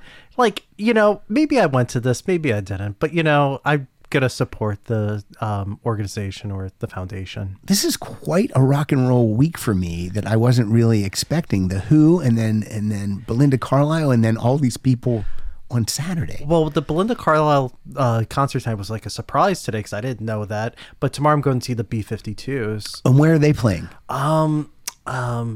In Oakland. Oakland, California? I think so. Where's No, the you're YouTube? No, wait. Where's the YouTube Oh, theater? no, okay. You're not. Yeah, Oakland, California is up near San Francisco. Oh, no, what am I thinking of? I know where you're going. You're going to the YouTube theater. The YouTube theater, but what city is that? Compton. Compton. Okay. I was thinking see, as a New Yorker, my California geography is obviously not. Yeah. Now, I have not been to the YouTube theater, but I understand because it's brand new. I understand it's amazing. The sound is great. Everything's great. Are they with someone else, the B-52s? Yeah. So I think the last that I heard that Casey and the Sunshine Band are the opening act.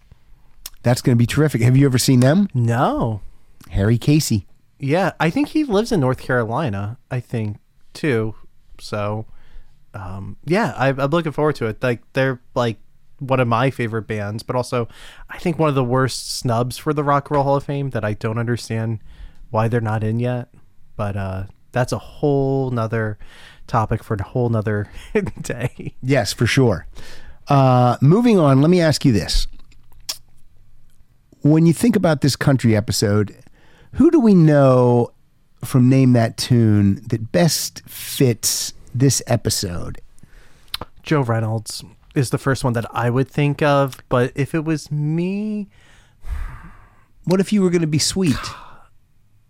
Kyle? He knows his country. Tony Greathouse? Oh, Tony, yes. The true Southern gentleman. Yes. So let's hear from Tony. Not gonna lie to you, I'm kind of bummed you didn't guess Tony. I honestly am too, because Tony's the nicest guy, and I'm also jet lagged. I'm sorry, Tony. That's true. You are. I mean, literally, you landed. You've been just running. You haven't really even had a chance to rest. I literally ate in the car. Get in here. Nor will you rest, because then there's more stuff tonight. What are we doing? Are you just gonna stay here till the concert? I have no idea. I mean, you welcome to. I mean, what? I mean, it's 5 o'clock now, and I told you to be here at 7. Oh, right. So will your friend just Uber here too? Oh no, so he's gonna go to the venue. Oh, he's gonna meet us at the venue. Mm-hmm. When is he here now? Yeah, he landed at noonish, but it took him forever because he went to LAX. Okay, and he got to the hotel at 1:30. We ate something really quick, and then I had to wait on the Uber ride because I don't know. But yeah, he's here, so he's gonna actually come from the hotel to the venue and meet us there. Yeah, and I have his ticket. So all right. Well, yeah, you're not going anywhere. You're stuck here. I'm stuck here. You're stuck, but it's okay. Yeah, it's fine. I have to shower though. This is bedhead, just comfy sweater, Pat. But you don't have to be involved in that. All right. No hands involved. Tony Greathouse. Tony Greathouse. Hey y'all, it's Tony Greathouse in a noise-free environment in East Alabama. And I've got a country accent, and I'm judgy about country music, and a bit of a snob. I'm judging some of you people, but I love you. Anyway, I couldn't decide what to do. This is a big topic. I feel like people are looking at my country ass to come up with something. So I decided to pick a song from the day of my birth, August the 8th, 1966, which was David Houston's Almost Persuaded. This song's been covered several times, and one of my favorites is Etta James, but that's a different show. But most famously, George the Possum Jones recorded it. Yep. And if you played it at minute 44 and let it play out if possible, you'd get the perfect example of a country music song for somebody who's never heard one. All right, let's do it. Pat, I sure appreciate you letting me play along. I enjoy all the Rock Solid family. That's every one of you. But y'all, be sweet. My conscience aside, then we danced, and she whispered, I need you. Take me away from here and be my man. Then I looked into her eyes, and I saw it, the reflection of my wedding band. And I was almost persuaded to let strange lips lead me on.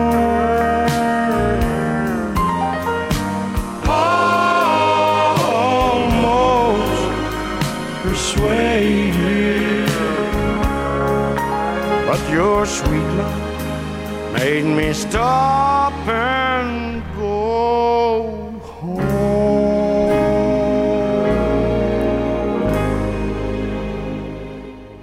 Very nice, Tony. Very nice. Very nice. Also, Tony, thank you. A couple weeks ago, Tony Greathouse sent me $20, and he said, I know you always have to buy songs for these Patreon curated episodes, so here's $20.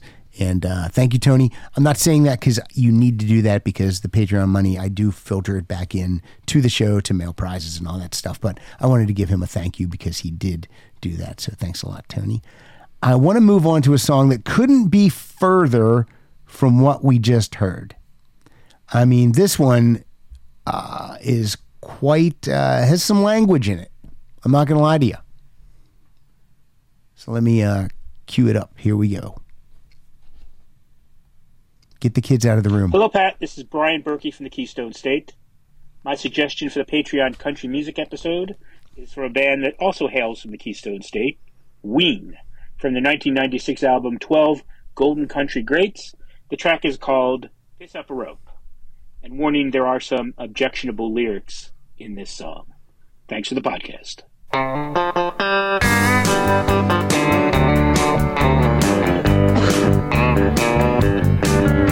My dinner's on fire while she watches TV. And if you ever wondered what it's like to be me, she takes all my money and leaves me no smokes. Yells at my buddies and insults my folks. I'm breaking my back, doing the best that I can. She's got time for the dog and none for her man. And I'm no dope, but I can't cope. So hit the fucking road and piss up a rope. You can piss up a rope, and you can put on your shoes, hit the road, get trucking. Pack your bag, I don't need the ag on your knees, you big booty bitch, start sucking. You ride my ass like a horse in a saddle. Now you're up shit's creek with a turd for a paddle. And I can't cope, piss up a rope. What is that a phrase? Piss up a rope? I've never heard that in my life. I have never heard it either. That song's quite catchy. I don't always go for I mean, I actually never, I don't know why the bitch word isn't, I don't like when it's used comedically. Like even on Saturday Night Live, like Bowen Yang, it seems like that's always the punchline word for him. Right. And I don't know. It's not a word that I ever use. I never liked that word either. No, I don't. Like, I never refer to women as that word. Like, if a woman anyone who has bad behavior now, my go-to is jerk. Mm-hmm. I don't care what your sex is. You're a jerk. You're being a jerk. Right. So, but yeah, I'm just, but that song was interesting and fun. Not Southern Gentlemen, from what I... No, they are not Southern Gentlemen. Not at all. Not at all. Wow. I put this one on the list, and I'm going to play it, and then you're going to tell me if you think it's country. Okay. It's by an artist that could lean country, but doesn't really. He's known as a rock artist. He's from New Jersey. It's not Bon Jovi. Here we go. First time I crossed my heart, I was begging, baby, please, at your bedside, down on my knees when I crossed my heart. So when I crossed my heart, I crossed my heart, pretty baby, over you.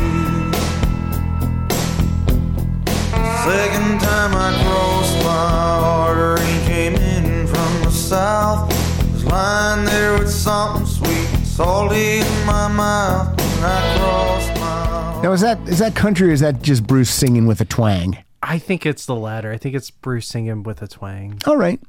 But, I mean, it sounded good. Well, you don't have to say that. If you don't think that. No, you're not going to insult me. No, I like Bruce. All right. No, it's... I don't know about country, like full on, but it sort of leans to it, but not... I got to be honest, you've offended me. You can piss up a rope. Even though I don't know how to do that, so you know. Let's get another female voice in here. Oh, good. I like it because we got 3 female voices, and they're not our regulars. They're newbies. So this is fun. Here we go. Hi, Pat and Rock Solid. This is Liz Powers from Oakland, California, with my choice for the country-themed Patreon episode. The song I picked is City Hall by Vienna Teng. For this song to make sense, I need to anchor you in time. It's February of 2004, the end of Bush's first term. I'm in the 8th grade, and my U.S. history teacher has pointed out that I might be onto something when I write an essay calling our country a racist meritocracy. Former San Francisco Mayor Gavin Newsom directs the county clerk to issue marriage licenses to same-sex couples, and in a 6-week span, 4,000 marriage licenses are issued. This is decried by many as symbolic posturing in the lead-up to the election, but for me, a closeted queer 13-year-old whose middle name is Hope, a symbol to pin my dreams to was exactly what I needed. When I saw her play this song 15 years later at the last concert I attended before the pandemic began, Vienna said that she owed a significant debt to Dolly Parton, and as I sang along with tears in my eyes, I could certainly hear it. I got married this past June to my partner, who I now get to call my wife, and the hope instilled in me by songs like these has helped me to make it here. Thanks to Pat for letting us take part in these episodes, and hope you enjoy City Hall by Vienna Teng.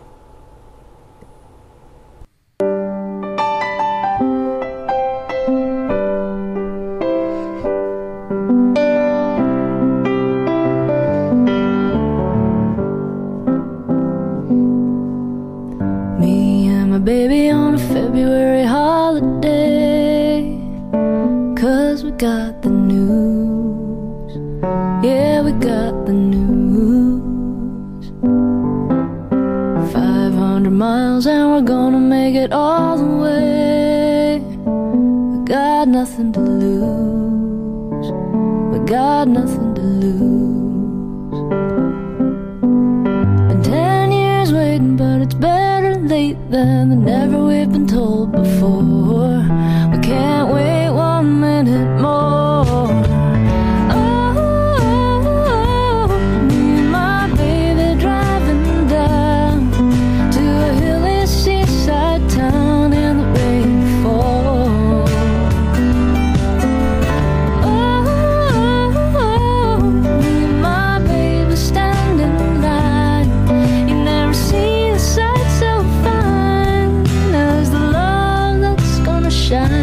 City Hall. Liz, first of all, thank you for sharing a personal story. Your middle name's Hope. Your last name is Powers. And that's a great tune. And congratulations on your marriage. And just excellent. That your whole intro gave me a chill. So again, thanks for sharing that personal story. I like when you guys dig deep and go places I'm not expecting. So very cool. What did you think of the song, Nick? It was very good. I enjoyed it. And I think it also added because of the personal context. Exactly. For sure. So it helped like elevate it a little for me. Yeah, for sure. All right, let's go to our friend from Florida, Mr. Andy Solom. Let's see what now this is funny because Andy's intro, he starts with a little country and then it breaks, he breaks out of it very quickly. You'll hear. I thought it was really funny. I'm like, oh yeah, Andy's head. Oh, okay. Then he broke out. Okay, here we go. Howdy, Rock Solid listeners. Andy Solom from Florida here. My track comes from Morgan Wade, a 27-year-old singer-songwriter from Virginia who released her debut album in 2021. The lead single is this song, Wilder Days, and I think it has a Sheryl Crow meets Casey Musgraves kind of vibe. Enjoy.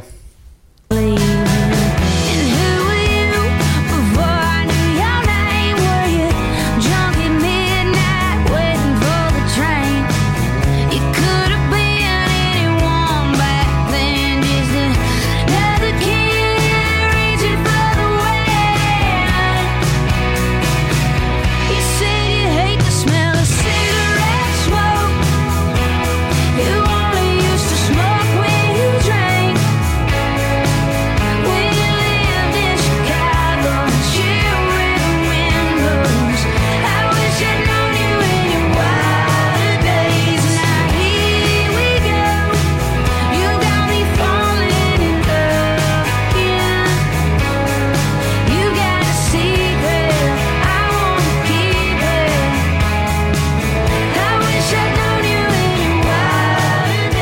great. That is great. Do you know Morgan Wade? I feel like you would. Yes, I know the name, but I don't know the songs. But Andy describing it as a cross between Sheryl Crow and Casey Musgraves is really spot on, because I can kind of hear both of them, and I love both of them so much. Yeah, I think that was very that was very good. I know the name, but just none of her songs. Yeah, he mentioned Sheryl Crow, so I wanted to. I picked a song from Sheryl Crow's 2013 album. It's the album when she leaned into country. Like it was billed as a country album. The album was Feels Like Home. I think it's a pretty great album. I love that album. Yeah. I'm a huge Sheryl Crow fan. Yeah, I am too. And she's in the Rock and Roll Hall of Fame. No, so she... And neither is Melissa. But I feel like Sheryl Crow, because she's... How do I... I mean, I feel like because Sheryl Crow is more attractive, that sometimes she gets more play or more cred than Melissa Etheridge does. And I know that's a bad way to put it. It doesn't sound good. I think personally with Sheryl Crow, who of all the 90s singer-songwriters, she's going to get in first. It's going to be her or Alanis. Well, she's going to get in. They're going to get in before Melissa. Right. And yet Melissa, I mean, I've seen Melissa so many times. She can play guitar. Like when I just saw her a couple months ago. It's a 4-piece. She's the only guitarist on stage. Excuse me. It's drums, bass, keyboard, and her on guitar. Amazing. I think because Sheryl Crow, like we did an episode on her for Rock and Retrospect, and I think a lot of it is like the 70s classic rock era, where I think maybe Melissa Etheridge, it's more like folk or that. So maybe that's maybe why Sheryl Crow's music maybe is a little bit more accessible. Yeah, like Sheryl Crow would be more in a category maybe with like Fleetwood Mac. Is that what you're thinking? She inducted Fleetwood Mac. Oh, that's into true. The Rock and Roll Hall of Fame. She's tight with Stevie. Yeah, I mean, I'm not saying Melissa should get in before Sheryl Crow. Oh no, Sheryl Crow they should both get in. Yeah, they should both get in. But you're right. Cheryl's going to get in before. I mean, that album Threads, I don't know if you heard that album that Yes. her most recent one. Okay, so Pat, look at the back of the album cover, or it's like, I swear to God, it's like 24 Hall of Famers. Yeah. It's all over the place. Yeah. And I actually did an episode and I wrote down like all these industry connections. Mm-hmm. It literally filled up 2 pages. It was ridiculous. That album peters out for me at the end. Like I thought it was so strong for like 9 songs. Like I couldn't believe how strong it was. Right. And then all of a sudden, I didn't like the tail end of it. Yeah, it didn't end as well as it probably could have. But I'm still like, I applaud her for getting all those musicians. Like, so many legends. Yeah, I mean, everyone. Because it was over a course of several years that they recorded with different musicians. But Sheryl Crow's just amazing, and I think she's kind of underrated for someone that's like I don't think she gets that artistic like due or credit. Yeah, I mean, I think both of them are underrated. I think Melissa, she is too, and Sheryl are very underrated. But Sheryl can still, I feel like she still gets, I don't know, maybe not, maybe some album sales, but I guess not. Maybe no, she definitely does, because even like her greatest hits that came out, that sold so many million over, and I don't know, like I think that it's just weird to me, like someone like Sheryl Crow doesn't like. She doesn't get that like Liz Phair or PJ Harvey or Tori Amos, like, but she's like kind of like the more accessible. Like, she's the more accessible, right? But she's really like, I think just as talented as any of them, and I think. And now I have to backpedal too, because when I said because she's attractive, I didn't say that to mean that diminishes her talent. I was just saying from a public perspective where everything's a selfie and an Instagram post, Sheryl Crow's an attractive woman. And absolutely. And I think the thing too is like, she's also a known commodity. Like everyone kind of knows. I mean, like everyone knows like Melissa Etheridge too, but like, I don't think you have to sell, like to me what the Rock and Roll Hall of Fame in a nutshell is if you put someone on a marquee, do they know who they are? Like, you have to explain. And you have to explain Melissa more than you have to explain Sheryl. No, I don't think you do, because she's such a Like, she's groundbreaking. Not even comparing the two, but like Sheryl Crow, you just know that name and like you get it kind of. That's why I like Cher not being in the Rock Hall of Fame. Like, that's crazy. It's like, that's insane. You don't have to explain Cher. Everyone knows who she is. Everyone knows who Cher is. I mean, she has a famous like one name stage name. It's like, it's amazing. I mean, Madonna should never be in before Cher. Come on. It was, well, see, the thing is that like, I don't know if it was the sexism that caused Cher to not get a nomination, but to me, Pat, and I'm going to say this because she's like, I do a top 100 Rock Hall prospects thing. She's number 3. Who's number 1 and 2? Mariah Carey's number 1 because of sales, but also like you can see her influence on contemporary pop. Oh, absolutely. 2 has always been the Smiths because I can never make Morrissey number 1 of anything. So he's perpetually number 2. And I think it like digs into Morrissey that a woman isn't ahead of him. And I always try to put like someone who's like super worthy. Like Tina Turner was the first one. Yeah. And she got in. But Cher is like the ultimate badass and the ultimate rock star in so many ways. Like, yeah, and she still is. She doesn't give a shit if she gets it or not. She doesn't. But I just want to see her in a hot mic at a ceremony, just like grilling everyone, tearing it up. Oh, and she would get inducted the first. Like no one's gonna say no to her. You know, if her name's on the ballot, she's like Dolly. Immediately, people are gonna vote. Oh yeah, and she's probably gonna say like it's about damn time, and yeah, and then she's gonna give like an epic speech that everyone's gonna love, and she'll talk about Sonny and cry. Oh yes. All right, so here's the song, the Sheryl Crow song that I chose from Feels Like Home. It's Homecoming Queen, and I picked it because I was Homecoming King. By the way, did you know that, Nick? No, I did not. Oh yeah, I learned something new today. Yep, I was Homecoming King. I mean, they didn't give the king a title. I was the Homecoming Queen's escort. But I like to give myself the title Homecoming King. Whatever makes you happy. And it was my friend Laurie Dangle who I escorted her through the junior and the senior court. And it was so funny. Like her mom, you know, one of those parents that just won't give their kid their due. Oh, yeah. And like Laurie ran track and she was like, she had all these medals for the high hurdles and a great student and a great person. And then she's homecoming queen. And that night after she won, her mom said, she won because of you, Pat. And I'm like, I appreciate that, but no, what are you saying? All right, here we go. Homecoming queen. Bad parenting. Bad parenting. So much bad parenting. Crazy.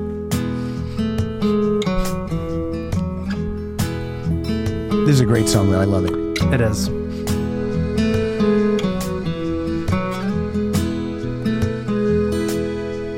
"28 shouldn't look this old, but the last 10 years sure took their toll on the girl in the picture with a plastic crown. That sequin dress wouldn't fit her now like it did before the kids.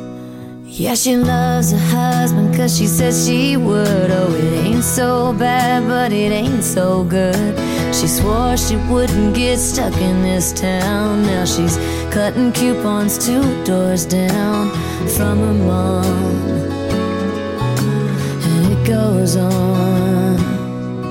Yeah, too bad life ain't a local parade in your uncle's Corvette on a Saturday, with all the little girls waiting on you to wave when you're 17. You don't know, but you won't always be homecoming queen. See, I feel like if Carrie Underwood recorded that song, that's the #1 song in a week. Oh, yes. I definitely. What a great song. I like it because Sheryl Crow's one of those singers, I don't know about you, Pat, like she sings one note and you know it's her. Yes. She just has that distinctive voice. Yeah. Even though like vocally maybe she's not the strongest, right, but she just has that like it factor that just makes her stand out. And I just think it's amazing because you picked an album like 20 some odd years into her career that she could still have like a really strong vocal range and really do a great job. And I do love that song from that album. Yeah, she kills it. She kills it. But yeah, that's a great album. And I don't know if it sold well. I don't know anything about that, but it was really great. And it was really, I just love it so much. So Oh, I love her. She's amazing. Yeah, she's going to be at the Rock Hall ceremony on Saturday. But we don't know what she's doing. You know who else is going to be there? Me. You will be there. What the hell? I can't believe it. I really can't believe that that's happening. And I'm just trying to clear out the list because I'm not sure how many songs we have. We still have a ton of songs to play. Let's go for it. I know. Hold on a second. This is going to take us right to the... I might not be able to shower before we go to the concert. This is my friend from college, Pat Halferty, who listens to the show. Thank you, Pat, because very few of the people that I went to high school or college know anything about this show. Like some friends will go, hey, send me a couple links of some good episodes. I'm like, okay, fucking go look for yourself. What do you want me to do? Just listen to any of them. I think they're all good. I think there's like how many? 600, 700? 670 dropped today. Go. Wait, you want me to try? You want me to go through and figure out what a good one is? What? I don't know. Yeah. I don't know if any of them are good. Or are they all good? They're all good, Pat. That's the short answer. All right. Here's Pat Halferty.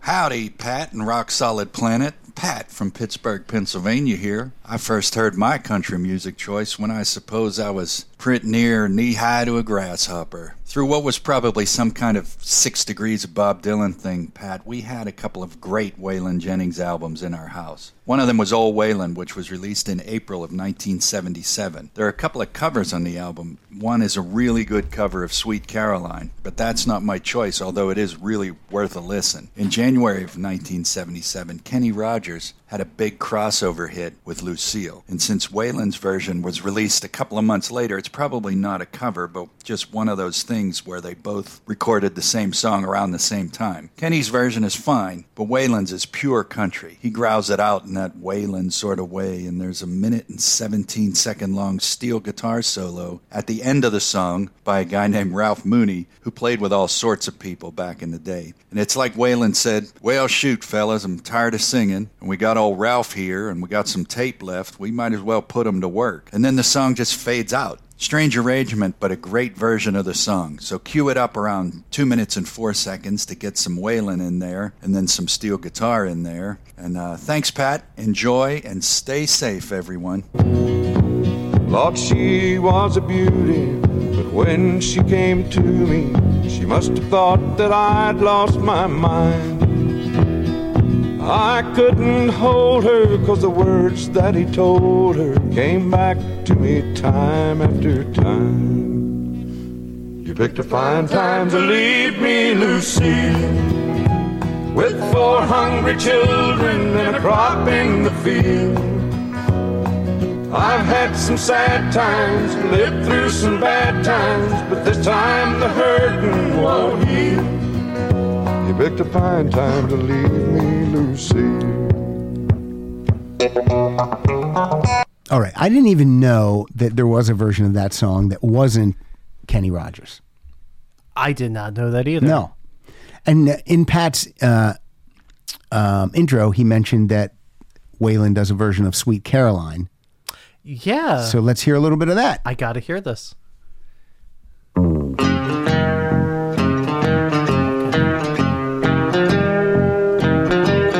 Make the guitar a little twangy, and it is country. Yeah. Please don't go ba ba ba. Where it began,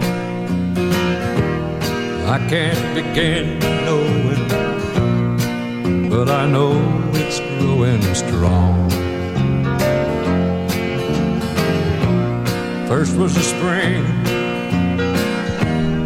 spring became the summer. Who'd believe you'd come along? Hands, touching hands, reaching out, touching me, touching you.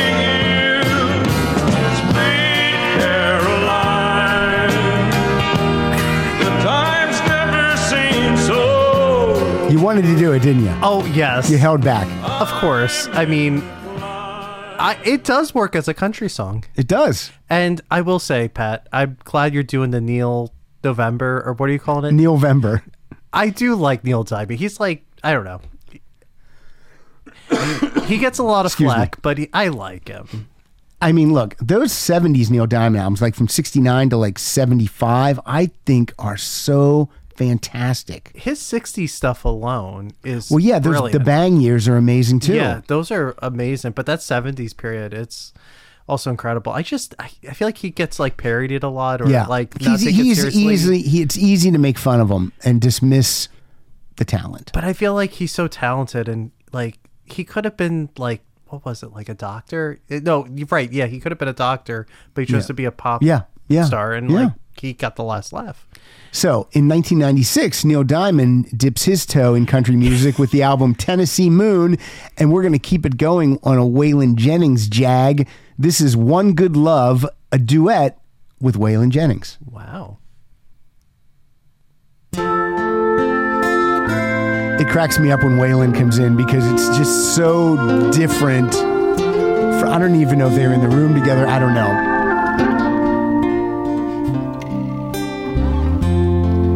It took a while for me to know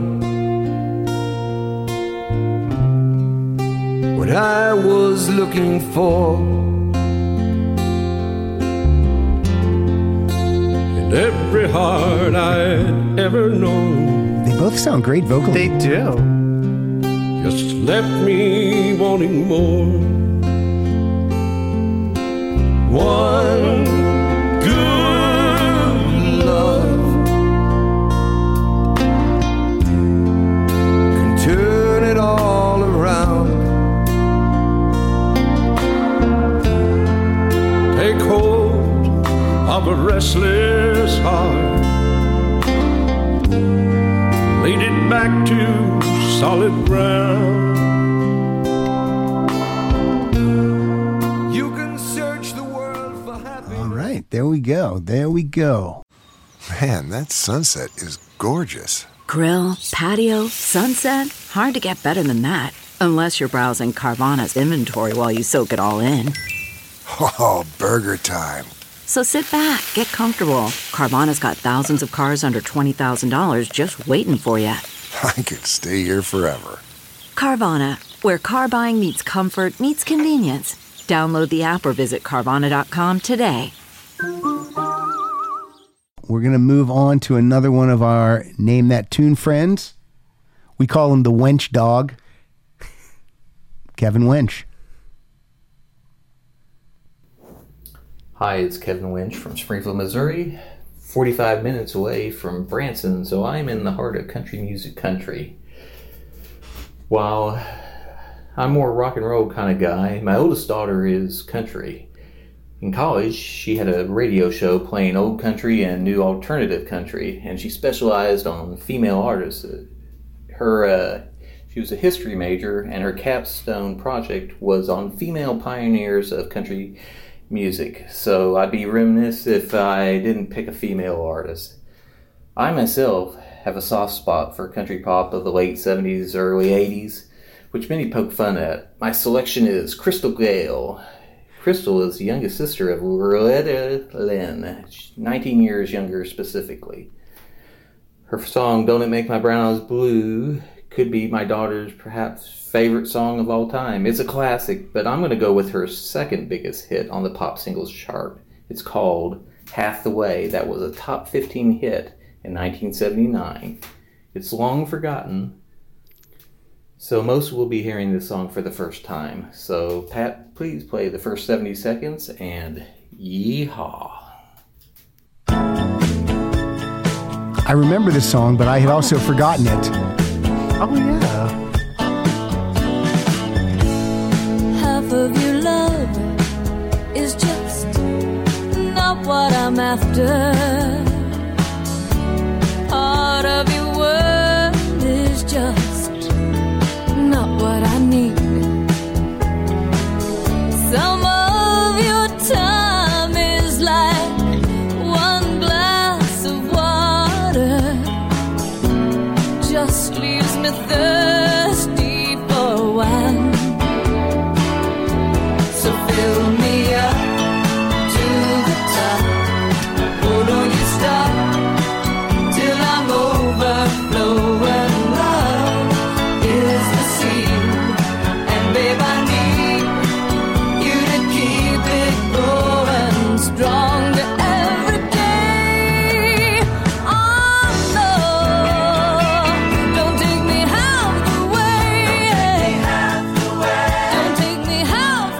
Sadly, Crystal Gayle might be more famous for that super long hair that went down to her feet.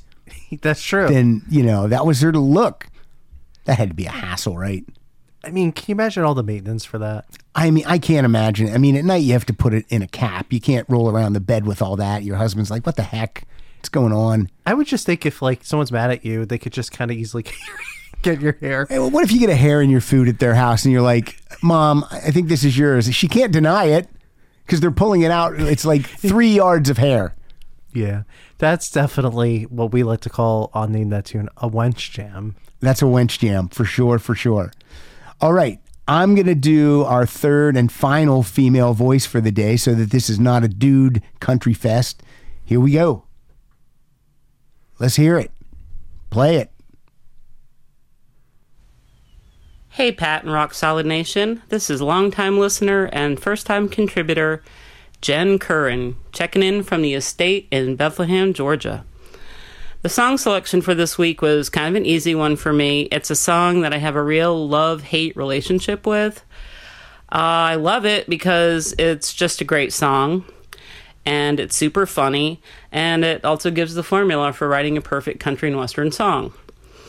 Unfortunately, I hate it because I worked at a bar in Atlanta in the 80s that had it on the jukebox, and there was nothing drunk Southern college students loved singing along to more than You Never Even Call Me By My Name by the original long-haired redneck David Allan Coe. The song was in fact written by Steve Goodman and included on his debut album, but didn't really go anywhere until David Allan Coe covered it. Interesting side note is that John Prine was a co-writer on the song, but chose not to be credited because he didn't want to get pigeonholed as a novelty songwriter. You can cue it up to about 3:03, Pat, to get to the real lesson of the song, and enjoy it and sing along if you know the words. Thanks, Pat. Thank you. Well, a friend of mine named Steve Goodman wrote that song, and he told me it was the perfect country and western song. I wrote him back a letter and I told him it was not the perfect country and western song because he hadn't said anything at all about mama, or trains, or trucks, or prison, or getting drunk. Well, he sat down and wrote another verse to the song, and he sent it to me, and after reading it, I realized that my friend had written the perfect country and western song, and I felt obliged to include it on this album. The last verse goes like this here. Well, I was drunk the day my mom got out of prison,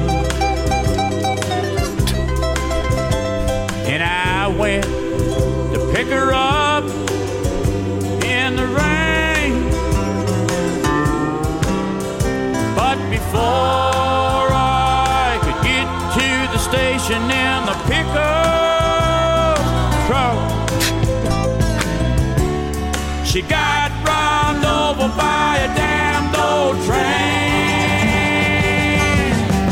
And I'll hang around this long. All right, it's fun. It was fun. It's fun. I could see how you could get sick of it if you heard it every night, though. I will say, though, I was trying to think of her story with hearing it at a bar, and I could totally see people singing along to that. Definitely. Drunk, and you're just at the top of your lungs, loving it. Oh, yeah. I could totally see that.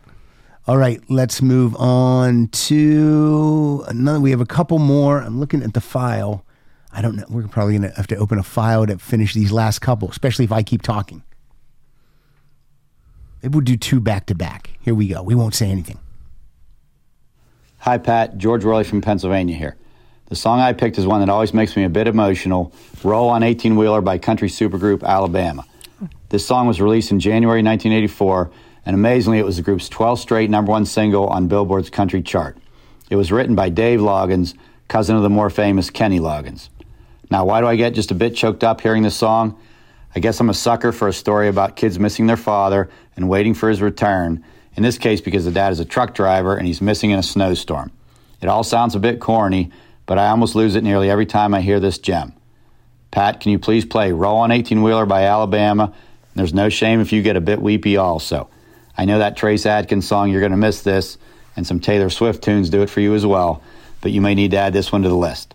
Thanks as always for these Patreon listener episodes. Well, it's Monday morning, he's kissing mama goodbye. He's up and gone with the sun. Daddy drives an 18-wheeler, and he's off on a Midwest run. And three sad faces gather around mama. They ask her when Daddy's coming home. And Daddy drives an 18-wheeler, and they sure miss him when he's gone. Yeah, they do. Ah, but he calls them every night and tells them that he loves them. He taught them this song to sing. Roll on highway, roll on along. Roll on, Daddy, till you get back home. Roll on, family, roll on, crew. Roll on, mama, like I asked you to do. And roll on, 18-wheeler, roll on. Roll on! Never heard that song. Never heard it either. Alabama was huge. Mm-hmm. Are they still active? I believe so. All right. He brought up the song that kills me. It's the Trace Adkins song, You're Gonna Miss This. I'll try not to cry because I cried at this song before too. So far I've been able to keep it together. This is the verse about the plumber and the woman's embarrassed because her kids are crying. Do you know this song? I've heard it, I think. It's a sappy, corny song, but it really hits home if you've had kids. How many kids do you have, Nick? 0. All right. Well, eventually. Here we go. 5 years later, there's a plumber working on the water heater. Dogs barking, phones ringing. One kid's crying, one kid's screaming, and she keeps apologizing. He says they don't bother me. I've got 2 babies of my own. One's 36, one's 23. It's hard to believe, but you're gonna miss this. You're gonna want this back. Jesus Christ. I can see it. Wish these days hadn't gone by so fast. These are some good times, so take a good look around. You may not know it now, but you're gonna miss this. I do remember that song. Yeah.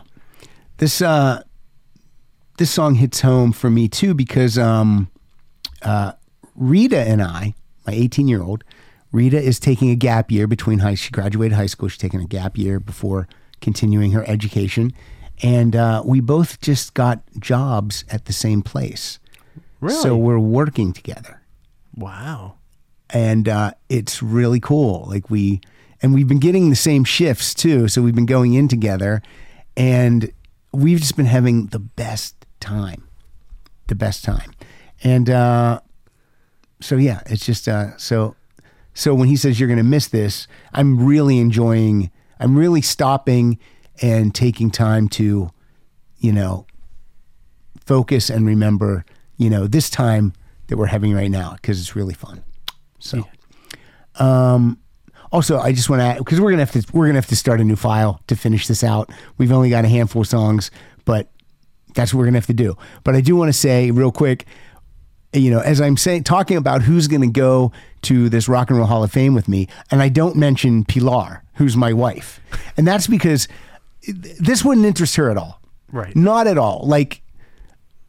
I could name all the performers. She'd go, wow, that's great. That's a lot of great people. But then when she knows how long the ceremony is going to be and everything, wouldn't be interested at all. So I just want people to know I'm not forgetting about my wife, the love of my life.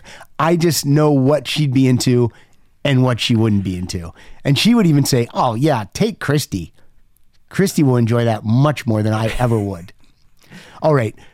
Did you want to say something? No, I was just going to laugh because some of them have been 5 to 6 hours. Right. And with less inductees. Yeah. So when we went when I went in 2019, it was about a little over 5 hours. Yeah. Started at 7, ended at a little after midnight. This one last year started at 8 and ended I think like maybe 12:30. Yeah. But it's like, that's still long. Yeah, this one's gonna go for a long time. Oh my God. Can you imagine HBO trying to edit it? And they're gonna make it into 3.5 hours. Yeah, I don't know how. They should just I've been in editing rooms before, and it's rough. Oh yeah. All right, moving on. We just got 1, 2, 3 more songs. So that's 3 intros, 3 songs. Let's do it. These are all people you know too. First up, Hartbarger. I call him Bargs, K Bargs. He doesn't like that. He told me. Is that like his rap name? He doesn't like it. Oh. Hi, everyone. Kevin Hartbarger checking in from Chicagoland. Bargs. When I worked in a record store in the early 90s, I heard my share of country music since we played all the latest releases to help push sales. A lot of the stuff that was current at the time didn't really appeal to me, but one record stood out, and I still love it to this day. It was the debut album from Radney Foster, and it was such a feel-good blast of Texas honky-tonk that I didn't mind playing it over and over again. Lots of hits on this one, and I'm going to go with his biggest, Nobody Wins, which ended up at number 2 on the Billboard Country Chart back in 1993. I think the great backing vocals from Mary Chapin Carpenter might have helped it along. Yay! Yay! So from his debut album, Del Rio, Texas, 1959, here's Radney Foster with Nobody Wins. Enjoy. And Pat, as always, thanks for having me. You say this ain't over yet. I've said things that I'll regret. It won't be easy to forget. Scars take time to heal. Before another bitter word gets loose, I was hoping we could call a truce. 'Cause nobody wins, we both lose. Hearts get broken and love gets bruised. When we light that same old fuse again and again. Nobody wins, slamming doors. We both lost this fight before, and I won't play this game no more, 'cause nobody wins. All right. Kevin, if you have that album, send it to me, please. If it's as good as that song, I will enjoy it. Pretty great. He's got a great taste of music, Hartbarger. Yeah, he really does. He's he's good at Name That Tune also. He does. He cheats though. He looks in those books and stuff. He has that book he uses. The good book. The good book. Yes, the Bible. But yeah, he's always got a great taste. I'm always curious what Hartbarger plays during his games, and no, that was really good. Yeah, that was great. Radney, like I thought, does he mean Rodney? But no, the guy's name is Radney. His parents should be ashamed of that. Well, I guess he's Rad. His nickname would be Rad. It has to be Rad. Hey, Rad. Hey, Rad. That's so rad. All right, 2 more, both favorites here at Rock Solid. This next guy, you might know him as Hob the Troll, or you might know him as Steve-O Dockerson. Here we go. Howdy, Rock Solid friends. It's Steve-O Dockerson here. You know who I love very much? Jonathan Richman. He was in the Modern Lovers, if you're familiar with that band. But in 1990, he put out an album called Jonathan Goes Country. 1990, so you have grunge, you have hair metal, you have overproduced power ballads, underground hip-hop is becoming mainstream, there's a renaissance of R&B, and then young country is coming into its own as well, 1990, you know. But meanwhile, this skinny, intellectual punk dude from Boston puts out a country album, and damned if it doesn't have more heart than just about everything, while managing to be fun at the same time. And heart and fun, that's my favorite recipe for everything. My favorite song off the album is called Since She Started to Ride, but I know my own tastes are eccentric as best. Please look up that song on your own. It's fantastic, but the song I picked for this is Corner Store. It's a song about a man who's frustrated with the giant malls and supermarkets taking over, and that's something that's relatable to a lot of people, and that's what, at its best, country music does. Better than a lot of other genres, right? So please enjoy Corner Store, and check out that whole album. It's really good. Thank you so much. I love you all. Be safe. Bye. I know it costs more money to shop there, but this was love. This was love. I know you had to pay more money. I'll pay money. I'll pay more. I don't care what the mall has got. I want back that corner store. And what did I feel when I walked by slow? Sorrow, sorrow all around. Why I would feel sorrow, I now know.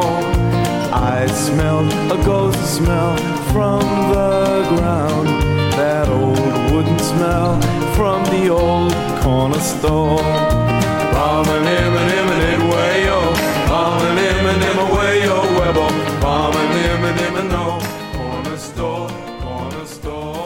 All right, Nick, we have one more song. So here's what we can do. We have one more intro with one song attached.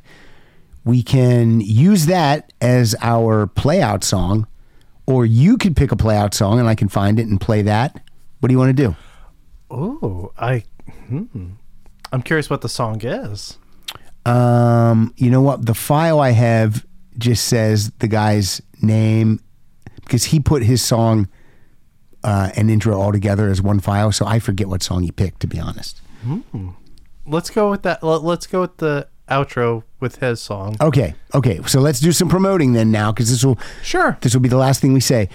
Where can we find you on the socials? Are you on Facebook? You're on Instagram, Twitter? Oh, I am on all three. All right. For the podcast Rock and Retrospect, you can reach me at Rock and Retropod, and that's on Twitter and Instagram, and on Facebook you just search Rock and Retrospect and you'll find the page for that. And then my personal Twitter account is at Nick D. Bambeck. So I do every day I do the Rock Solid album of the day, which I gotta thank you for a sec, because I am really bad at listening to albums like from start to finish. Right. And your project kind of forces me to do that, but I'm kind of glad. But in a good way. No, it's great because there's so many hidden gems on the records that like I probably would never listen to if I didn't force myself to listen to that, because I tend to play what I want to play instead of just starting from the beginning and going to the end. So, but it's a really great project. I hope you do it again next year. Yeah, we'll continue to do it. And this year I did discographies because sometimes it's overwhelming. Like, what album am I gonna pick? So if I picked the Bangles, I know, my next 5 or 6 days are covered. I know what it's going to be. Right. And I'm doing Neil Diamond in Neilvember. So every single day is covered because he has 32 studio albums. So I think there's 2 I'm not gonna include, which I know is a little bit Christmas of a cheat. album. Well, no, I don't do the Christmas. I don't do live albums, and I don't do and I'm not doing like holiday albums. I just do the studio albums proper. Oh, okay. You know what I mean? That makes sense. Yeah. But he has 32 studio albums, and that would run into Defcember, which is when I do Def Leppard. Heck so yes.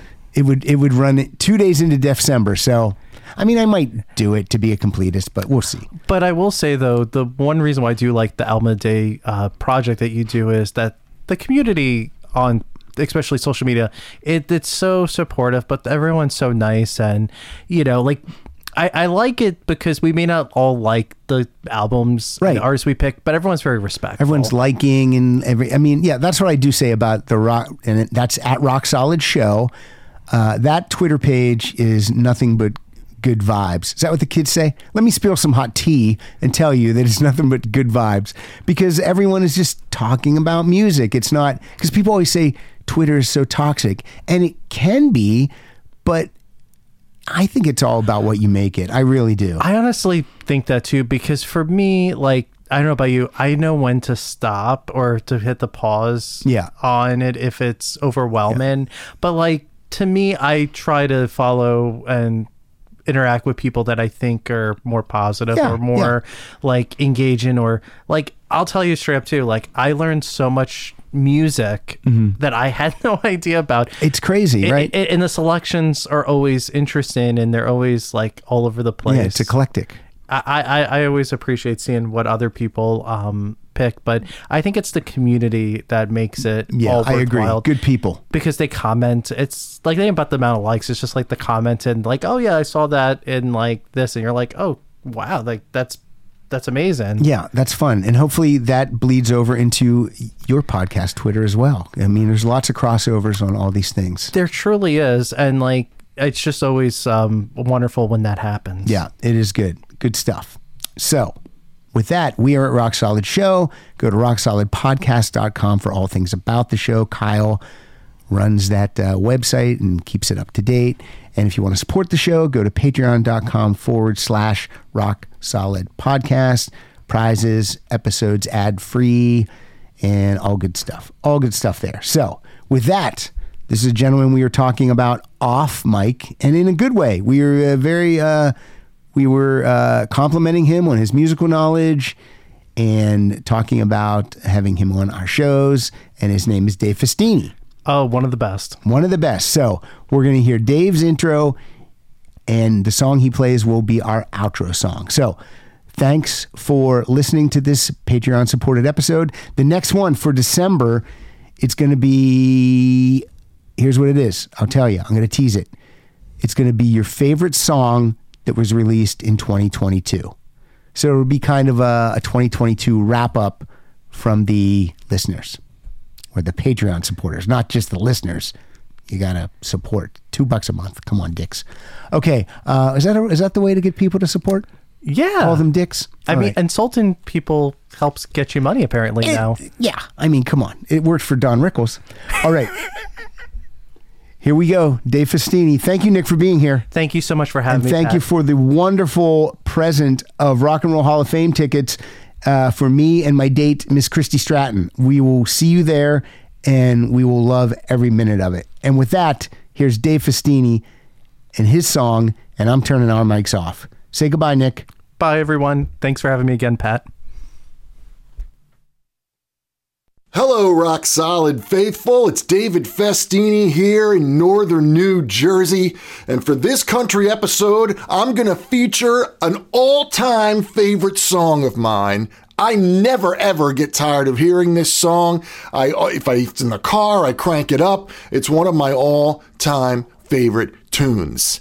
It's the tale of Lucius Clay and the Cable Boys back in Mooger Woods. I'm talking about The Legend of Woolly Swamp by the Charlie Daniels Band. Forget about the devil and Georgia and all that fiddle bullshit. This song is far, far superior. Here it is. I hope you enjoy it. And Pat, as always, thanks for letting me be part of the show. But if you ever go back into Woolly Swamp, well, you better not go at night. There's things out there in the middle of them woods that make a strong man die for pride. Things that crawl and things that fly and things creep around on the ground. And they say the ghost of Lucius Clay gets up and he walks around, but I couldn't believe it.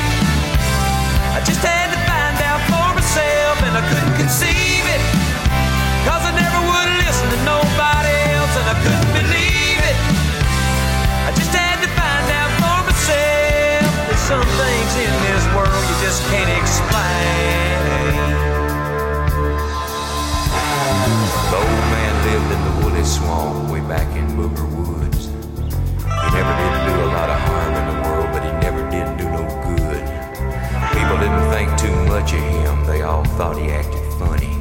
The old man didn't care about people anyway. All he cared about was his money. He'd stuff it all down into mason jars and he'd bury it all around. And on certain nights, if the moon was right, he'd dig it up out of the ground. He'd pour it all out on the floor of his shack and run his fingers through it. Yeah, Lucius Clay was a greedy old man, and that's all that there was to it. But I couldn't believe it. I just had to find out for myself, and I couldn't conceive it, 'cause I never would listen to nobody else, and I couldn't believe it. I just had to find out for myself. And there's some things in this world you just can't explain. The Cable Boys was white trash who lived over on Carver's Creek. They were mean as a snake and sneaky as a cat. Have you ever wondered how to say good morning in Italian? Or what is goodbye in French? You can ask Alexa. Just say, What is happy birthday in German? Or how do you say hello in Japanese? Do you want to know how to say I love you in Spanish? Ask Alexa and start learning a new language today.